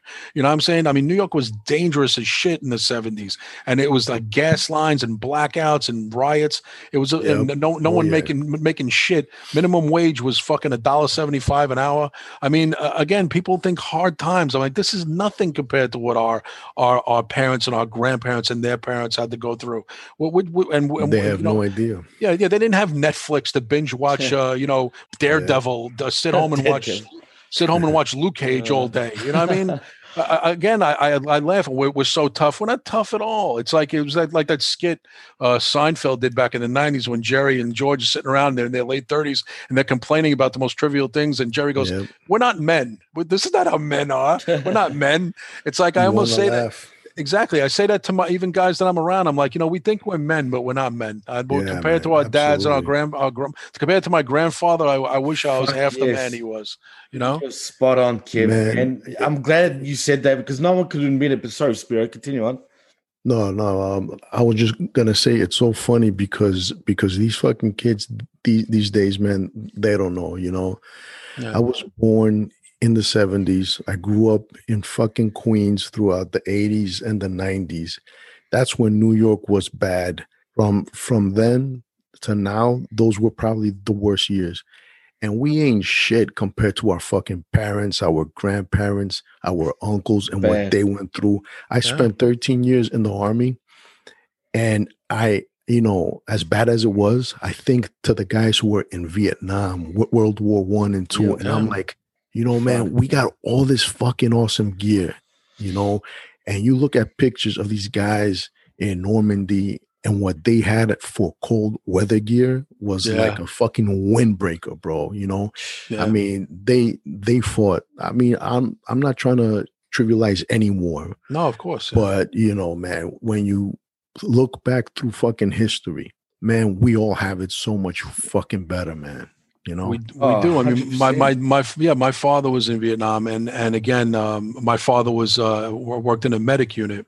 He was a sergeant in the medic unit. He wasn't in combat, but what he saw and everything that went on over there and stuff. And then I would be in amazement of my father of what a chill, like centered person he was. And then the stories he'd tell and be like, it's like right out of a movie, but it's like when you live that. And with me, my father had all these boys, 6 sons, and none of us were in the military. We're all musicians and club workers and band people and stuff. Like no one was. He didn't force going into the Army. I mean, he was a career Army guy, and he like everything was Army. Even playing cards on Saturday night in Fort Hamilton with his Army buddies. But none of his sons followed in his footsteps, and he was fine with that. But we would always be in amazement of what a man Dad was, and we're all tattooed up, and we think we're tough. And meanwhile, we were terrified of our father. My father was 5'10", 220, but to us, he was 7'2", 350. And even we used to even being amazed at my father and his Vietnam buddies that would tell stories, and we would just be like, well, we'd be complaining about like there was a fight at the club. He was like, "Oh, you want to hear about a firefight that we had?" It's like, oh God. And again, we would say the same thing. We would laugh and go, "We're not men." It's like these are men right here. These are men. But You it's know, true, and, Kev. It's true, and, it man. and today it's even worse. It's even worse today. Oh man, Yeah. tell me about it. You know, again, I don't have any kid. My brother's got kids, and he's kind of raising them old school. He's got 2 sons and a daughter. My brother Mark. Out of all my brothers, only one of my brothers has kids. And really? yeah, it's my brothers have, my brother John has step kids, not his kids through marriage. Yeah. But my brother Mark has 3 of his own kids, and same thing, very old school mentality, and they're into all Clint Eastwood movies. They're 12 and 14, and they're into all old school Death Wish and Charles Bronson, and they would be like, you know, Uncle Kev, was it really that dangerous in New York in the 70s? That was pretty accurate. I was like, well, Giuliani really cleaned it up for you guys, didn't he? He did, yeah, he definitely did. I think. He sure did. Where did you grow up in Queens, dude? I was born and raised in Elmhurst. Oh yeah, Elmhurst. I was just working there up until recently. I worked down the block from. Remember what used to be the Pop Diner? Yeah. Back in the day. Now it's then it was the Nevada Diner, and so now it's another. It's changed again. And there was that hall where they have all the wrestling and stuff. What is that called? Yeah, the Elks Lodge. The Elks Lodge, yeah. But I was about 2 blocks from there at a club. My cousin actually he held a show there right before this shit happened, man. The fucking COVID. Oh, what kind of show? The wrestling show. Oh, did he? Okay. Yeah. I went there a couple of times in the early 2000s. Guy Jack Sabbath, he used to have shows there. Who owns, a Wrestling Universe. He has that place in Flushing that's been there for years. He has like all signings of wrestlers and stuff. He used to be a promoter there. I wasn't sure they still did wrestling shows at the Elks Lodge. Yeah, man. I mean, you know, they're not big, but you know, they do well. They do well. That's cool. No, that's cool. Very cool. I know we were meant to talk about wrestling more so tonight, but it was good to actually hear what you really thought. You know what I mean? Because, man, at the end of the day, yeah, we were supposed to talk about wrestling, but we can't escape the fact what situation we're in right now. You know what I mean? Worldwide, from New York to Melbourne down here. You know, it's hard because it's affected everything anyway. You know what I mean? Even professional wrestling. Well, that's the whole thing. It's like one affects the other. You would be. You know, sometimes I listen to other podcasts and you wouldn't even know that there was a pandemic going on because they don't mention anything. I kind of, you know, listen, everybody has their way of doing their own show and everybody's kind of got the tempo of their own show. They got it down packed how they like to do it. Some people don't like to mix in the reality of the depression of COVID and unemployment stuff because they just want to keep it to wrestling. Again, they want to keep that escapism for their audience and not mix the two. But I the one thing I'll say about with me and Anthony doing stuff over the years and even me doing stuff with other people, we always kind of mixed it up because I think it all plays into each other. And I think people want to be able to relate. And exactly. You know, and, yeah, I mean, you can talk wrestling, but I think especially since COVID has affected wrestling where there's no crowd in there. I mean, they have basically it's like a futuristic thing. Like, dude. You know, and again, I don't like it either, but, and even listen, even if you watch AEW and you see the smatterings of fans that they allow in, it looks ridiculous. There's like there's 50 empty rows, then 5 people, 60 empty rows, then 10 people. It looks ridiculous. It does look ridiculous. It really does. Come on. You know, what's it, 10% capacity? I mean, come on. And with AEW, like I can't stand their fan base, man. They got to be I shouldn't say this, but to me, they're like the Mark version of Antifa, man. Dude, that's kind of like they are. It's true. You know what I'm saying? To me, I don't know. What was I remember you saying this, and I keep forgetting the term, Spiro, but it was mud something. What was it again? Or a mud show. Fucking listen, man. To me, you know, I hate to sound like fucking Jim Cornette, but I have to agree with him when he says that AEW is just an outlaw mud show with fucking money. Okay. Yeah, that's pretty much. Yeah, that's pretty much what it is. I mean, again, it's. I think, you know, if they only really took a real look at what they're watching. There's nothing unique about that show. There's nothing original about that show. It's as hokey as WWE is. It's as gimmicky as WWE is. You know, you got like the silly gimmicks and guys dancing with each other and guys twerking and stuff. That's Yeah, not that's foul, man. Yeah, but not for nothing. I mean, that's not Luthez and Carl Gotch. You know what I mean? I mean, that's it's hokey, man. It's you got what's his name coming out drinking a beer. Gee, where have we seen a guy drink a beer before? Yeah, where have we seen that before? Not only Steve Austin, but what about the Sandman back in ECW? Yes, exactly. They're not doing anything original. Listen, there's nothing original anymore. There's just your take, just like in podcasting. There's no one that's come along do it. Oh, I'm doing an all original show. I'm like, well, what does that even mean? Like, what does that mean? People have even offered me that. It's like, Kev, let's do something like really different. I'm like, well, what would be different? What are you gonna do? I don't like. What are we gonna do different? Fuck each other on fucking air and shit. I think that's. I want to be unique and different. I'm like, we're gonna come up with like a gimmick. I'm like, everything is a take on something else. Same thing with the movie. I mean, Hollywood ran out of ideas. a long time ago. Time, dude. Oh my god. I can't stand movies now like I used to when years ago. There's nothing original. It's just a different spin on an old song and dance. You know what I mean? It's sad though. It's sad, man. Like, but what do you do? I mean, that's life. What can you do? No, that's life in general. I mean, just like the same thing, like even fashion is just recycled from, someone gets a new haircut. This is a completely original hairstyle that you can look up and go, nope, 1947. Look, that guy's got this. So again, it's just like, well, here's the whole thing. People, if you're not famous or if you didn't have a lot of camera time, you could probably get away with biting off of someone and they'll never know that you bit the style off of somebody because, the person wasn't famous per se, but it was somebody from your neighborhood or some look that you liked or you like, the only, like even originality, you were talking about Spirit of the 70s. Lately I've been on this Kiss kick where I'm watching a lot of Kiss stuff. I love Kiss, man. Yeah. I'm a big fan. I was listening to the audiobook of Paul Stanley because I never got a chance to hear it, and I would just was playing it throughout the day and listened to it. I found it to be really interesting. He mixed he took so many shots at his bandmates, it was unbelievable. But I thought DT took shots at me. Dude, I was wait. Paul Stanley. Paul Stanley, yeah, he took shots. They all have, man. Well, they all have, but Paul was. But Paul's like the leader of the thing, and I think he's a great talent. He's a very smart man, and. But again, I'm watching that, and Kiss, even when they were doing their makeup, they were talking about the kabuki Japanese, from the white on the face. Cool, yeah. And again, even wrestling today, and people think the New Japan guys who are new characters. I'm like, hello, have you ever heard of Great Muta? Like, exactly.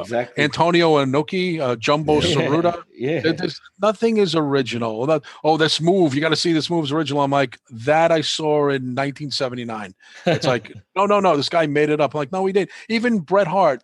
The sharpshooter was Japanese, wasn't it? I mean, it was Sting. It was Sting. Japanese, but Sting was doing it in 86 in Mid-South. But people in New York never really saw that show.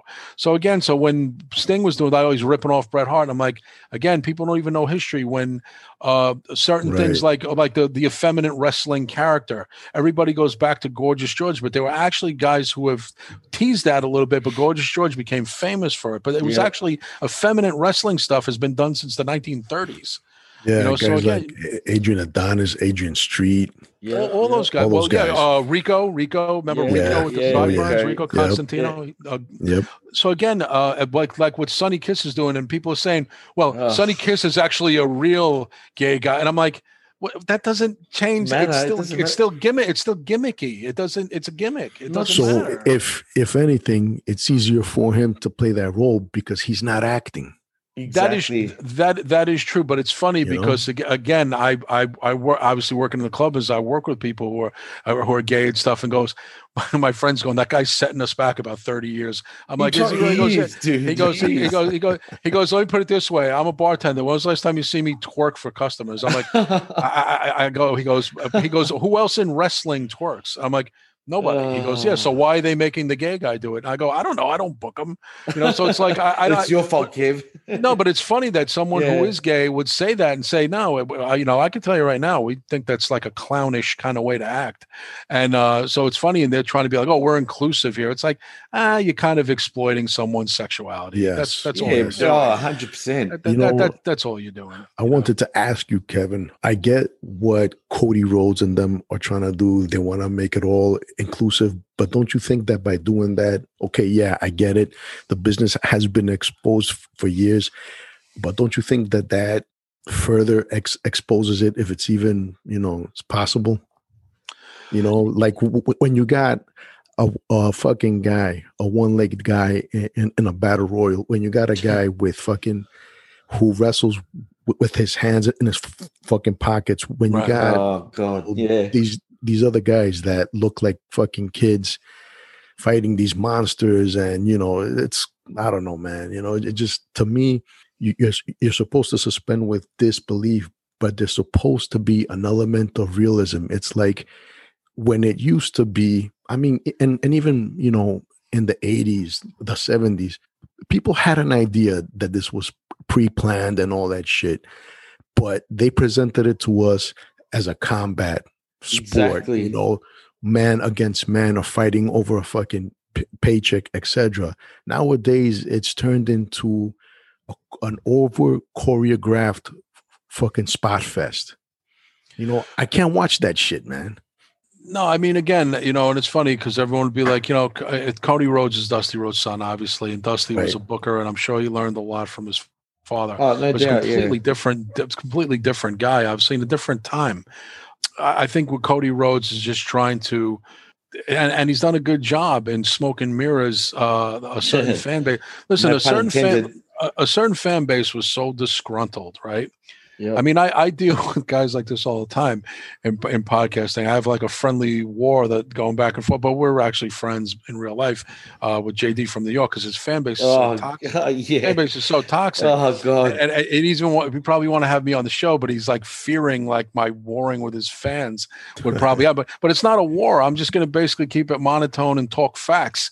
And if they can't handle it, then they can X out of the fucking chat. So it's like, again, you can't be like this, let's talk about wrestling, let's debate, and then all of a sudden you curse me out because you can't figure out how to debate me. You can't figure out how to debate me, and that should frustrate me more than it frustrates them, because you're the one cursing at me. I'm not cursing at you. I'm telling you why Orange Cassidy is not a future Hall of Famer. You know what I mean? It's exactly. He wouldn't even he would be absolutely lower mid card in WWE. No chance. Man. Oh, because he's an AEW guy. No, because he's not a fucking good wrestler. He hasn't shown anything. So hard to push this guy as the next big thing. It's like, come on, man. It's not going to happen. Like I said, here's the whole thing with wrestling. It's again the escapism part. It's weird to me that everybody wants to have a guy who's like them. Well, we like Kevin Owens and Orange Cassidy because he's like a guy he's like a friend of ours, like a regular guy who just throws on a shirt and goes in the ring like me. But it shouldn't have to. It's not supposed to be like you. It's supposed to be special. Right. It's supposed to be. Right. I don't want any of my friends to go in the ring and just be able to run. I want them to be able to go through the training, the proper fucking protocol, being able to cut a promo, have charisma, and deserve that spot to be a wrestling champion. Yep. I mean, the whole fact that you can't take your shirt off because you're not in wrestling shape is so ridiculous to me that it's like, I don't think Kevin Owens has ever been caught without a shirt on. I think you're right. Just without the makeup. And same thing with Orange Cassidy. You won't see him take his shirt off. I mean, it's or that jacket that he wears. He wears a denim jacket in the ring, has his hands in his pockets most times. He's mostly dressed every time he wrestles. So it's like, that's not supposed to be it. That means that anybody can do it. No. He's talented. Look at the way he springboards off the ropes and does a 180. And I'm like, it's not that special. It's very one-dimensional because he does it every time. He hasn't really shown everybody's doing it. Yeah, and he knocked Chris Jericho into a vat of orange juice. It's like that was stupid. Isn't that the same stupidity that you claim the WWE was doing? What's the difference? Exactly. What's the difference of that and a mud match with the girls? I don't get that. What's the difference? At least the girls would keep our interest. I think they think they're doing something against the grain, and they're not. They're just basically, again, it's an old take. They've already thrown in the towel and all that. And again, anytime a WWE wrestler is free, they go and sign him. The revival were not over at all in WWE. The WWE didn't care that they lost them. They didn't care that they lost Miro. It means nothing to them. Miro's a joke now, man. He's a joke. He's the best man. What kind of gimmick is that? What a way to bring him in, right? Yeah, and he's got black hair on the sides and blonde hair on the top. He looks like a fucking dope. So it's like there's nothing cool. I might be 52 and maybe I'm not the barometer of what's cool to a teenager, but I know what's cool in general. I know if someone gets a bad tattoo, I know that that's not cool. If someone looks like, someone's wearing a shirt that's buttoned all the way up and wearing their pants high, that's not cool. I like someone telling me you don't know what's cool because of your age. I'm like, I think you don't know what's cool. I think the problem is that those people have never been cool in their life. So the measuring stick of cool is by other nerds like them or other fucking da-da-das, like we say in Italian, like them, is they never knew what's cool. So they're trying to say, no, this is in. I'm like, what's in? No talent, a regular look. Being a jerk off. Being a jerk off is in. I can promise you that it's never been in any decade that I've been alive. So it's like, I don't really believe that that's the case. I believe that you're hanging in your circle, in your AEW cheerleading circle, it's in. Break up that circle and go out and about, and you'll find out that it's not in. And it's sad, dude. And the thing is, and I won't hold you guys up too much longer now because I know it's late for you guys, but that's the problem with the overall business. And it just proves, though, also that the minute guys leave WWE and they've got some sort of creative control, like apparently they do in AEW, they don't know what the fuck that they're doing, man. It's just worse. Like even Kenny Omega and the Bucks. I mean, the Bucks, like, come on, man. Yeah, I Kenny Omega to me is the least cool guy. Again, like with that, tight curly hairstyle that's never been in style. And again, just the Young Bucks. I liked them when they were called the Midnight Rockers. You know what I'm saying? I remember the original Young Bucks, Shawn Michaels and Marty Jannetty. Exactly. I remember. I made the talented version. Yeah, the Fantastics, the Rockers, the Rock and Roll RPMs. This has been done. The Hardy Boys. The RPMs. Wow. Again, I've seen this before, and I know, like, it angers young fans. Oh yeah, of course. There goes the old days. Always better. It's not that it's better, but it's just your new take on it isn't better. That's the whole thing. It's not that. Listen, wrestling wasn't flawless back then. I went to plenty of matches when I used to go to Florida to visit my grandparents. I would go to the West Palm Beach Auditorium, and sometimes it was half filled. It wasn't the glory days when Dusty Rhodes and Blackjack Mulligan and Mike Graham weren't there. The arena was kind of dead, to be honest with you. Yeah. When Kevin Sullivan left, it was like, I was watching like Tyree Pride in the opening match reverse like El Gran Apollo, and only I knew who they were because they were in the wrestling magazines. Pride, wow. Yeah, I mean these are like old school guys. Yep. But again, and I always say, and I'm a hard liner like this. I always tell people when I hear a podcaster go, the Von Erichs, but I don't know who that is. I'm like, turning your podcast. You should not be a wrestling pod. That is like a baseball person going, this guy Dave Winfield, who used to be on the Yankees. Anybody know who that is? Like, I'd be like, dude, are you fucking kidding me? You have an absolute obligation, in my opinion, if you are even going to start a show, even on the smallest scale, to know history. If you don't, brush up on history before you press record on your thing and go out to the masses, because you're going to sound like a horse's ass. Shawn Michaels invented the super kick. No, he didn't. Chris Adams did. No, he didn't invent the super kick. Chris Adams was doing it in world class. No, what gets me, man, about the whole you don't know what's cool thing is that bad gimmicks and hokey shit existed during our time too. Oh, it did, yeah. Remember in the WWF, it's like they had some of the worst gimmicks. It turned me off. They had the fucking garbage man. They had the that was in the mid-90s, early 90s. They had the fucking what do you call them? The fucking like the bookkeeper and the goon. They had every job you can think of, man. They had a fucking gimmick off of it, man. But you know what's funny though? Like funny you said that, Spirit, because there has been some honky gimmicks over the years, but look at the Brooklyn Brawler, man, right? Back in the 80s and stuff. He didn't feel as honky as like the honky dudes. No, you know what I'm saying? No. Like, right. Well, I could tell you guys something funny. I told a story a while ago, so I'll make it short. I went to the Garden in was 87. And me and my brother and a bunch of first timers that we took, our friends from band scene there, and they, Ultimate Warrior was kind of coming up. He just knew he was wrestling. Dingo Warrior at the time still, or no, he was already Ultimate Warrior. Okay, it was like in fall of he was in a feud with Hercules, and they were doing a chain match. Oh, great! And Jake Roberts on the card and guys like that, and Brutus Beefcake. So again, and everyone, Brutus was over. We go to the shirt stand, and they had cartoonish Ultimate Warrior shirt. It was like a cartoon. No one liked it. No one was into Hogan. The Jake Roberts shirt was pretty cool, and they were like, "Oh, let's see the Brutus Beefcake shirt." And the woman puts the shirt on the thing, and it says Beefcake on it. And the guys look at each other, and go, "I can't wear that." It's like, what? Because it says Beefcake on it. I can't wear that. It's a man with no shirt on. It says Beefcake. So it's so funny. Even then, again, we're in our late teens, and we knew that that's not cool. Even in 1987, that wasn't cool to wear as a guy. Right. We were just like, I can't wear that. So it was like, and I remember even when the Bret Hart shirts first came out and they were hot, like pink. Yeah, the hot pink. Yeah. And again, we would like be frustrated, go, you don't have like a black shirt or something like that? Again, because we knew that this is not going to fly outside of our little circle. We can't wear this out and about. So it was like that. That's what's funny when kids today talk about, oh, you don't know what's cool. I'm like, even we do. It's just a different take on what's cool. You know what I'm saying? Because again, I can't imagine and nothing against, this is not anti-gay or anything slighting. No, don't worry. Yeah. But I cannot imagine a straight male, a guy who's like a girl chaser, wearing a Sonny Kiss shirt with him twerking on it. I couldn't. Show me a guy who's going to wear that and go out and about and wear that shirt. I don't see it. Is there somebody doing that right now? Sure, there's somebody in America wearing that shirt right now. I know one person that would, and that would be Joe Biden. He'll throw that shit on. And he'll be like, "If you don't vote for me, you ain't gay." Oh, yeah, he would say that. But it's fun. But it's funny. But just in, like I said, being a regular guy, which seems to be a crime these days. Just being a regular guy. Right.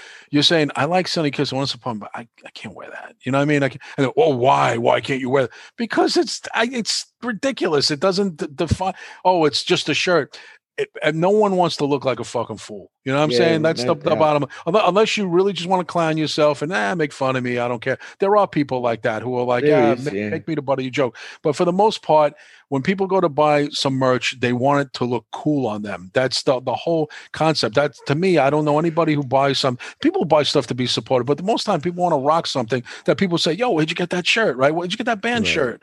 If you're wearing something controversial, you're just looking to be like a lightning rod for heat, which I personally don't get. That's like people who in the metal scene who used to wear fuck Jesus and some shit like with death metal shit. And I just think that I just like would shake my head. I'm like, yeah, you're trying to get like the bad kind of heat, and I just like, come on, that is attention, man. That's attention. You want attention. Yeah, they have 20. They have the Deicide has 20 different shirts. You have to get that shirt. So it's just like that would be like one of the kind of thing where we even like look at each other when someone walks in with something like that. Fuck Jesus Christ, and we're like, okay, there's going to be a fight tonight. You can just tell. Man, for sure. And people will say it's my right to do that. But again, you kind of know when you're pushing the boundaries and stuff like that. And then, again, I think I'm all for individuality, but not when you're looking to just cause a stir for yourself. Look, there's just people who want attention. It goes back to even social media. But again, the barometer to me, in no decade would Orange Cassidy or Sonny Kiss or Joey Janela be cool. Nowhere, man. I don't care if it's 1932 or it's 2027. 1932. I don't. Again, I don't know what anybody's talking about, and I could just be. Again, I feel kind of bad for the kids today because as it is, they don't have cool music to listen to. Exactly, they don't know how it was for us to be growing up. Well, look, Eddie Van Halen died the other day, and right. dare I say, about 90% of people under age 25 don't know who that is, and that's kind of that's sad, man. And he's the greatest guitarist of our generation. Who's the new hot guitar artist out in the last 20 years? Name him. I can't. You tell me. I can't exactly. Even from your in your country, dude. There's no one here. Where's the new AC/DC? Where are they? Exactly. The last great band in my bubble. Yeah, go. No. Sorry, it doesn't matter now. No. It's all right. I was just gonna say, man. What has there been a rock act in the mainstream that's not, Kiss or some, Guns N' Roses. Yeah, exactly. You don't hear They about don't have a cool name. any new mainstream bands that play rock music, metal music. It's You know what I'm died, saying? man. It's died down big. No, It's they're all dying out, and like I said, there is no air. And again, AC/DC guys, Judas Priest, they're all getting all the Kiss. Paul Stanley's 68. You know what I'm saying? I mean, these guys are not going. Even Paul's like, if we do a reunion, we got to do it quick because Peter and Ace aren't going to be around much longer. So it's like, but there's no heir apparent. There's no. There's not even a replacement for. There's no new Motley Crue. That's why everyone's like, "Oh, I hope Motley Crue goes out again." I'm like, God, in 30 years, there hasn't been a band who can capture what Motley Crue did. Was it that difficult to capture what these guys doing, playing basic rock and roll with some theatrics? No one gives it. No one does it anymore. But that's the thing. Are kids that, like, when I say kids, I'm talking about coming up in all, like, in music, professional wrestling, in sports, whatever, right? Mm-hmm. Do they not give a shit, man? Like, as in, like, what is it? Like, what's happening? Is it just because of, the celebrities, right? Mm-hmm. Our kids, what they call these days celebrities, are the YouTubers, the video gamers. It's like, okay, okay.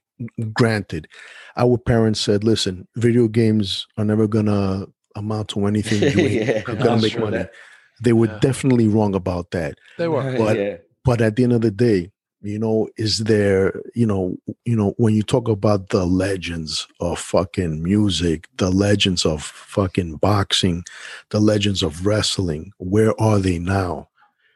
It's sad, under the age of 70 or 60 and shit.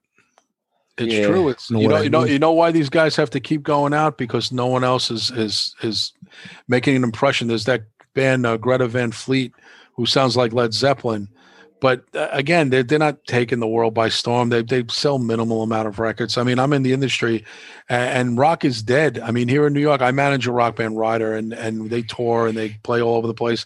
But they even know that it's going to be minimal success if they even have any at all across the boards, and they can't make a living out of it. They all work other jobs.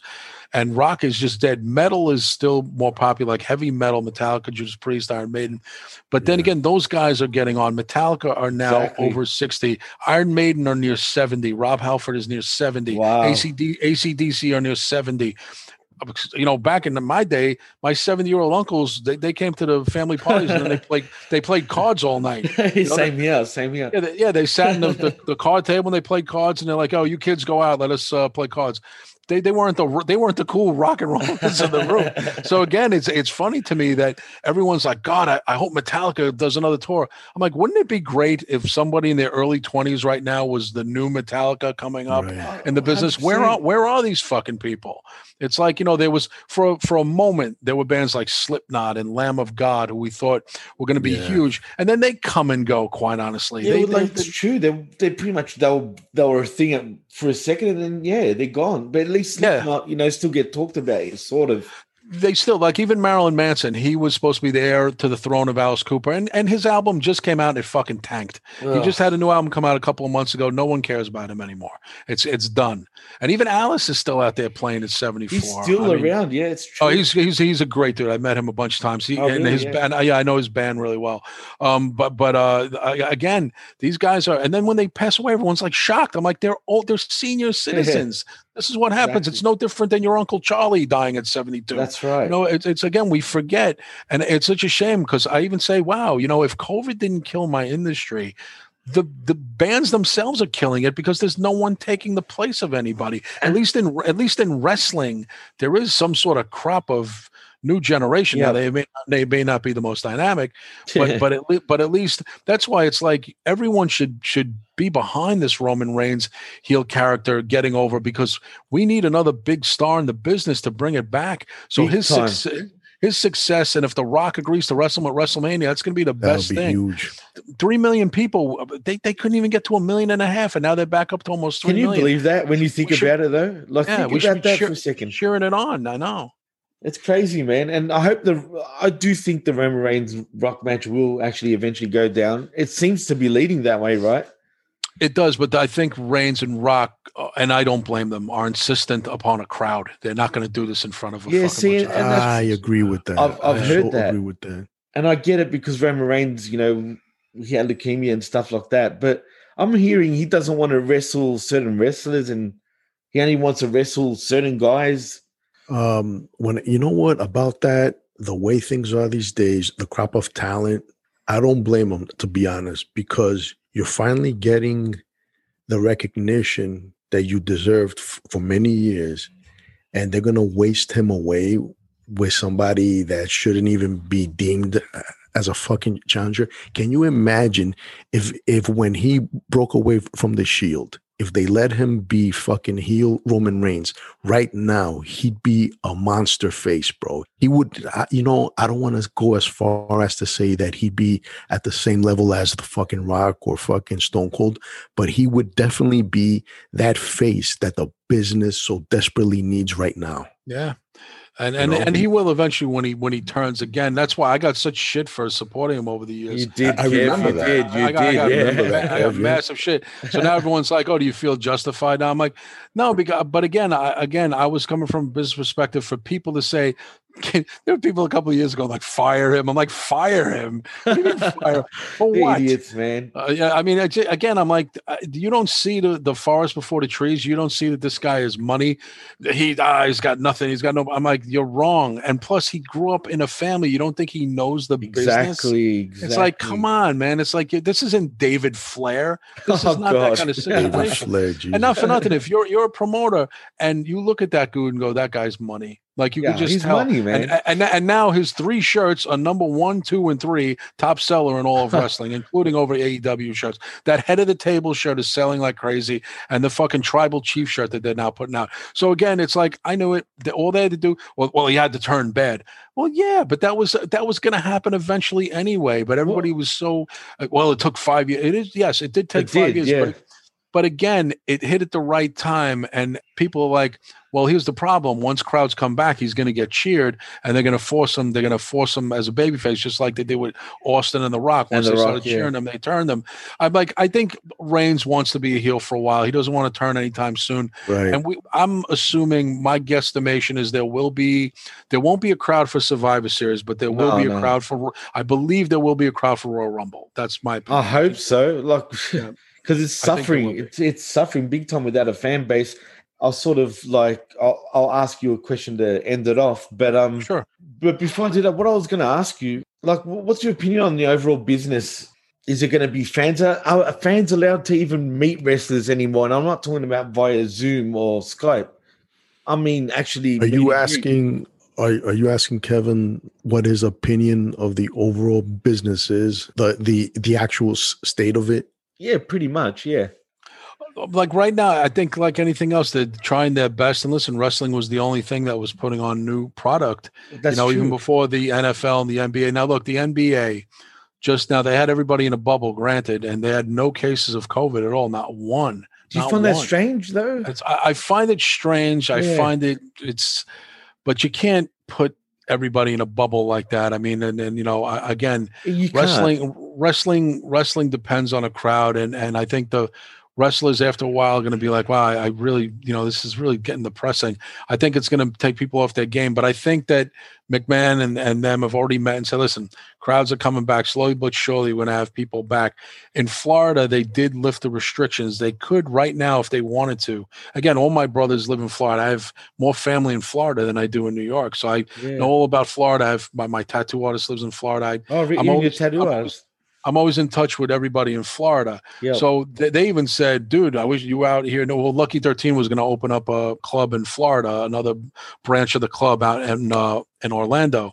But that fell through when this COVID thing happened to put the money back into the club in Brooklyn and keep our home base open. So now that project is off. But so the Florida is always in the mix with me every day. I talk to people from Florida, and they're like, "Oh, it's too bad you're not a booker down here. They're having shows." I go, "Yeah, but no restrictions?" I was like, "No restrictions. Masks, not mandatory. Asked but not enforced." Yeah. I'm like, "Really?" My brother's like, Yeah, but there's going to be a spike again, then they're going to shut it down. But for right now, they're booking concerts. So touring bands are actually going to be playing Florida starting in January. Now that could trickle over and affect New York. It depends on the cases and stuff.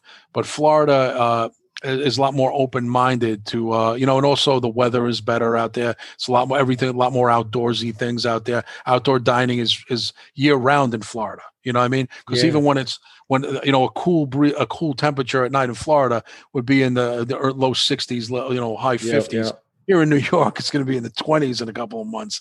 I feel bad for you guys, man. Yeah, you can't have a concert outside at this point in New York is not till next April. You can't do it. It's not possible.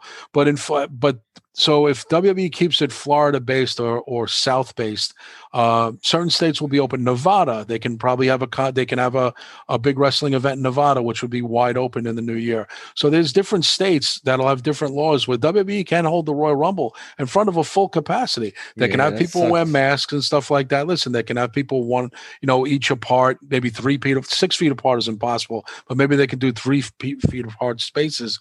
But there are states that are ready or in play talking to the WWE about hosting the WrestleMania in California is off for March. They're looking for a new place to have WrestleMania. Let's hope they're not in the Performance Center anymore, because that really. No.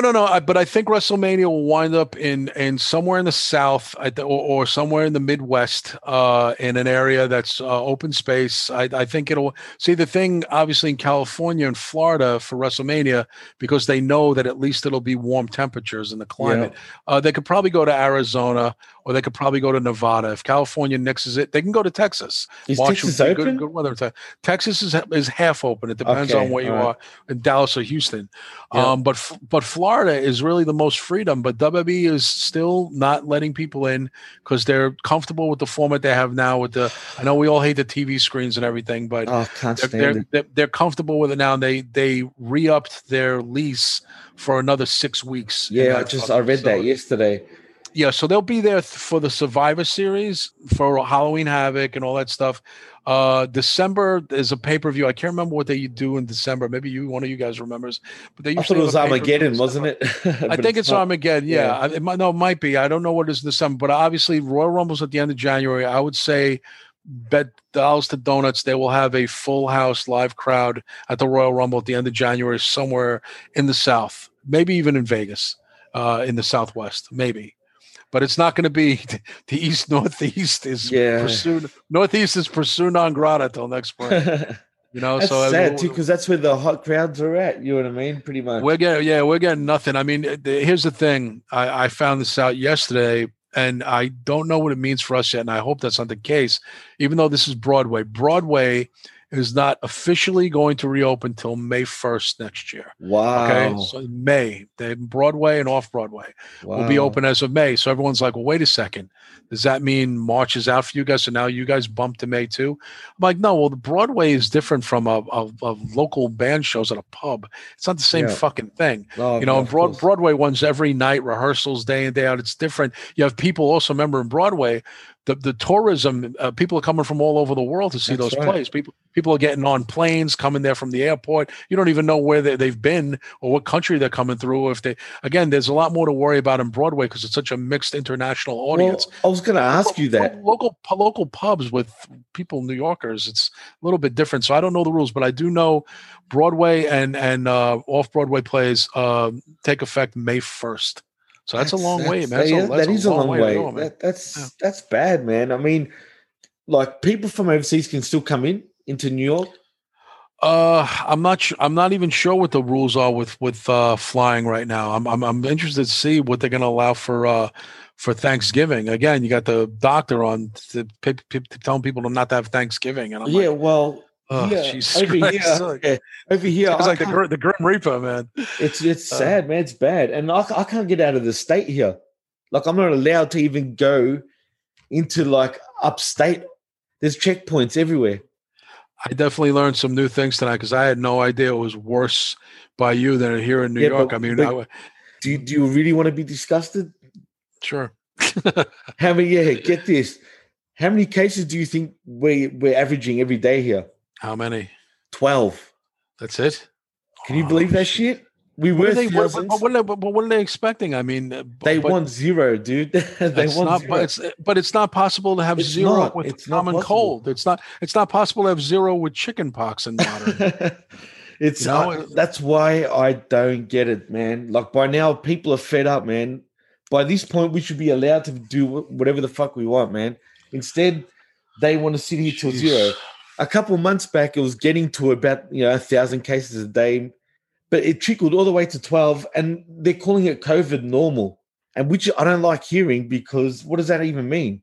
Well, let me ask you two guys. Like, what's do you guys know people who have passed away from COVID? You read my mind. For me, yeah, you have, Spiro, haven't you? But for me, I didn't know no one until recently. One of my close friends' brother actually got it and was rushed to hospital, but he's fine now. What? How old was the person? Who the people who passed? Were they older people? Okay, yep.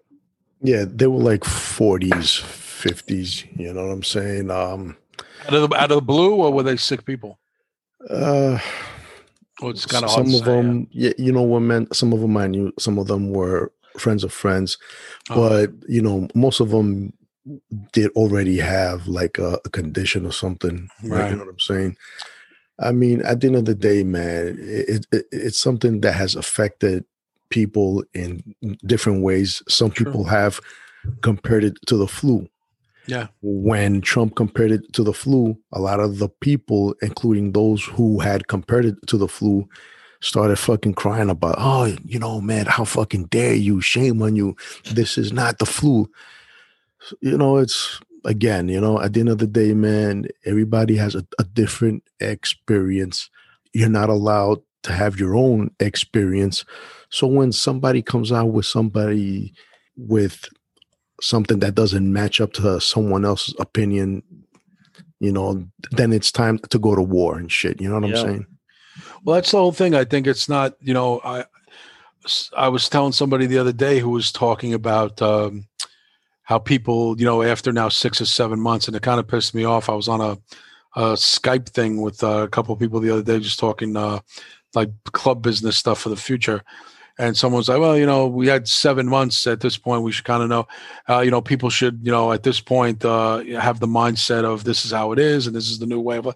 I'm like, really? I'll go, first of all, it's not one size fits all. Everyone doesn't think or feel the same. Everybody's situation is different. Everybody didn't save for a rainy day. And I got news for you. I can promise you that no one in our business has ever sat around. I got a big pop for this, by the way. I told everyone on the Skype, there was about maybe 7 of us. And I says, no one in the business in 28 years I'm in has ever sat at a table. We have talked about hurricanes. We have talked about floods, fires, cancellations. Not one person had said, hey, Kev, what if we have a pandemic? I was like, never happened. Never happened in 28 years. Did anybody say, what would we do in a worldwide pandemic? So for you to say we should all be mentally sound with this at this point and accept this is the new way. What are you talking about? This is still an unusual, once in a lifetime situation. What are you talking about? Fuck that shit. I thought that was a ridiculous, like, oh, at this point, everyone's just got to fucking accept it. I was like, accept what? What are you talking about? I don't even know what that even means. I got really pissed at this guy, and he's like, "Oh, I think you're taking it wrong." I'm like, "No, you're making like it's annoying that we're all fearing and frustrated about our jobs, dude." Yeah, exactly. I says I have every right. I says, you're how long are you in the business? 6 years. I'm in it 28. I says it's easy for you to call it a day, not as easy for me. So excuse me, I'm holding out hope. Yeah, exactly. So it's like, I hate that. I'm like, listen, if you're going to be a Debbie Downer, I really want nothing to do with that. I do the same thing on podcasts. I'm not going to do a doom and gloom show. I mean, again, why would anybody want to listen to that? You know what I'm saying? It's like, it's all over. Kiss your kids goodbye. We're all going to kill. We're all dead. We all probably have it in our system already. It's like, dude, shut up. You don't even know what you're talking about. It's like, and the funny thing is that guy will live to be 95 years old. That's the sad part, right? Yeah. We'll get hit by a bus, and that guy will live to be 95. Oh man, it's just look, man. I'm just over it. I just want to be able to do what I want. You know what I mean? Again, and even just to go to the mall. I just want to do that. You know, and I'll be happy. The little things, again, we go to the shopping center over here. I haven't really been out and about beyond that. I've been to Lucky 13 a couple of times when it was empty and we were filming a video for one of the bands. I went there for a meeting and, we were all apart on tables. I went there to do a podcast live from the club. Other than that, I haven't been anywhere. I haven't had anybody in my house. I haven't seen my mother all year. Oh, so you haven't actually been able to see your mum at all? No, I saw my mom outside of a car, and she was across the road, and she was behind a gate in her house because her boyfriend was sick. So we were talking from across the street. Oh God! And it's just like I said, I can't even go see my mother. Yeah, That's crazy, I haven't physically hugged my mother since Christmas. That's I haven't seen her. I got a doctor's appointment that's in her neighborhood every end of October. I take a physical, which is about 2 blocks from her house, and we usually have dinner. And we're not doing that this year. So she's like, "Well, call me when you're in the area." I'm like, "Well, I can call you anytime. Doesn't matter. I'm not going to see you. What's I have to call you for?" So again, and she's like, "Well, let's hold out hope for Christmas." I go, "Ma, I think it's going to be 1 full year before we get together again." And again, she's not getting any younger, but that's the story of a lot of people. I mean, it is what it is. Yeah. Yeah, it is what it is. And there's again, because it hasn't in me too. What if, like, I was around somebody and I was in a club and did I wash my hands right away when I came home? I can't remember. It makes you like paranoid that you don't want to get an older person sick, or, what I mean? It's even if you're wearing a mask and stuff, you think of something you might have touched, or you're in the bathroom, or you touched a towel. You almost start becoming paranoid. So it's almost like it's better off not even visiting anybody at this point. Not even going into anybody's house, and no one has even been in this house at all. I think even the UPS guys to drop stuff off outside the door. We don't even let anybody in the hallway of this. It's 3-family house. No one even comes in the hallway anymore who doesn't live here. So again, it's changed the game with everybody, really. But hopefully, again, here we are. What is it? The 10th? What's today's date? I don't even know. October. We're almost in the second week. We'll see what happens. I think a lot depends on this election. Miracles seem to be might happen after the first week of November. We'll see what happens, though. Let's hope so, man. But anyway, I think we'll end it right here because we went over 2 hours. I think it was 16 hours we went. You probably did. I feel bad for you guys, man, because it's all good. Thanks for having me. I had a good time today. I had a better time I had a better time tonight than I had on my other show that I was on for 13 years. Jeez. That's awesome. I appreciate that, Kev, man. That means a lot to me, dude, because this is my first time, man. Would you? Seriously? Sure, absolutely. And you guys really saved my butt. Put it that way. It's all good. Like I said, it's just growing pains, and you get into the flow of stuff, and you'll never really. It's good to be like cross-sectional with subjects, because then you'll never run out of things to talk about. Oh, no doubt, for sure. And that's what I enjoyed about tonight, man. Absolutely. All right, guys. Well, like I said, we'll end it right here. Thanks for coming on, both of you. Yes, sir. And I look forward to the future, man. I got on the plane, I sat down, the flight attendant said, "What do you want, Mr. Flair?" And I said, "Hell, I want to go to Baltimore." And that's what it is. You're warming up. Thanks. So, Bischoff, wherever you are, and brother, right now, you're the man. I'm asking you and Baltimore, 18,000 strong, and 20 million people out there to hear me out for the very last time. Me, Gene, who made this coat? Hugo Boss, Armani, you set it up, broke. Hell, my life just started, Jack. What is this? Who made this? Harry Allen. My goodness, starting to... How I travel, you jackass! I'm custom made from head to toe, have been, and always will be! You jackass! Taking all of his clothes here. Shirts, suits. Eyes, that's me! I've lived the life of a king because the people have allowed me to! Woo! And Ric Flair, Nature Boy, let me leave you with this. One way to hurt Ric Flair is to take what he cherishes more than anything in the world. That's the world heavyweight title. I'm gonna take it. I've been there twice. This time when I take it, Daddy, I'm gonna take it for you. Let's gather for it. Don't let me down now, cause I came back for you, for that man up there that died 10, 12 years ago and never got the opportunity to see a real world champion. I'm proud of you. Thank God I have it. And I love you. I love you! The American Dream, Dusty Rhodes Band. I don't expect these people to understand this. But this explanation isn't for them. This is for you. Because you see, Daniel Bryan committed an act of betrayal. But that act was not last Tuesday, no. That act of betrayal was nearly 3 years ago when Daniel Bryan stood in front of all these people and announced his retirement. Emergence after that match. And there has been. You see, the old Daniel Bryan, the Daniel Bryan that these people loved, that Daniel Bryan is dead. The Yes Movement is dead. This podcast was brought to you by the Rational Rage Network.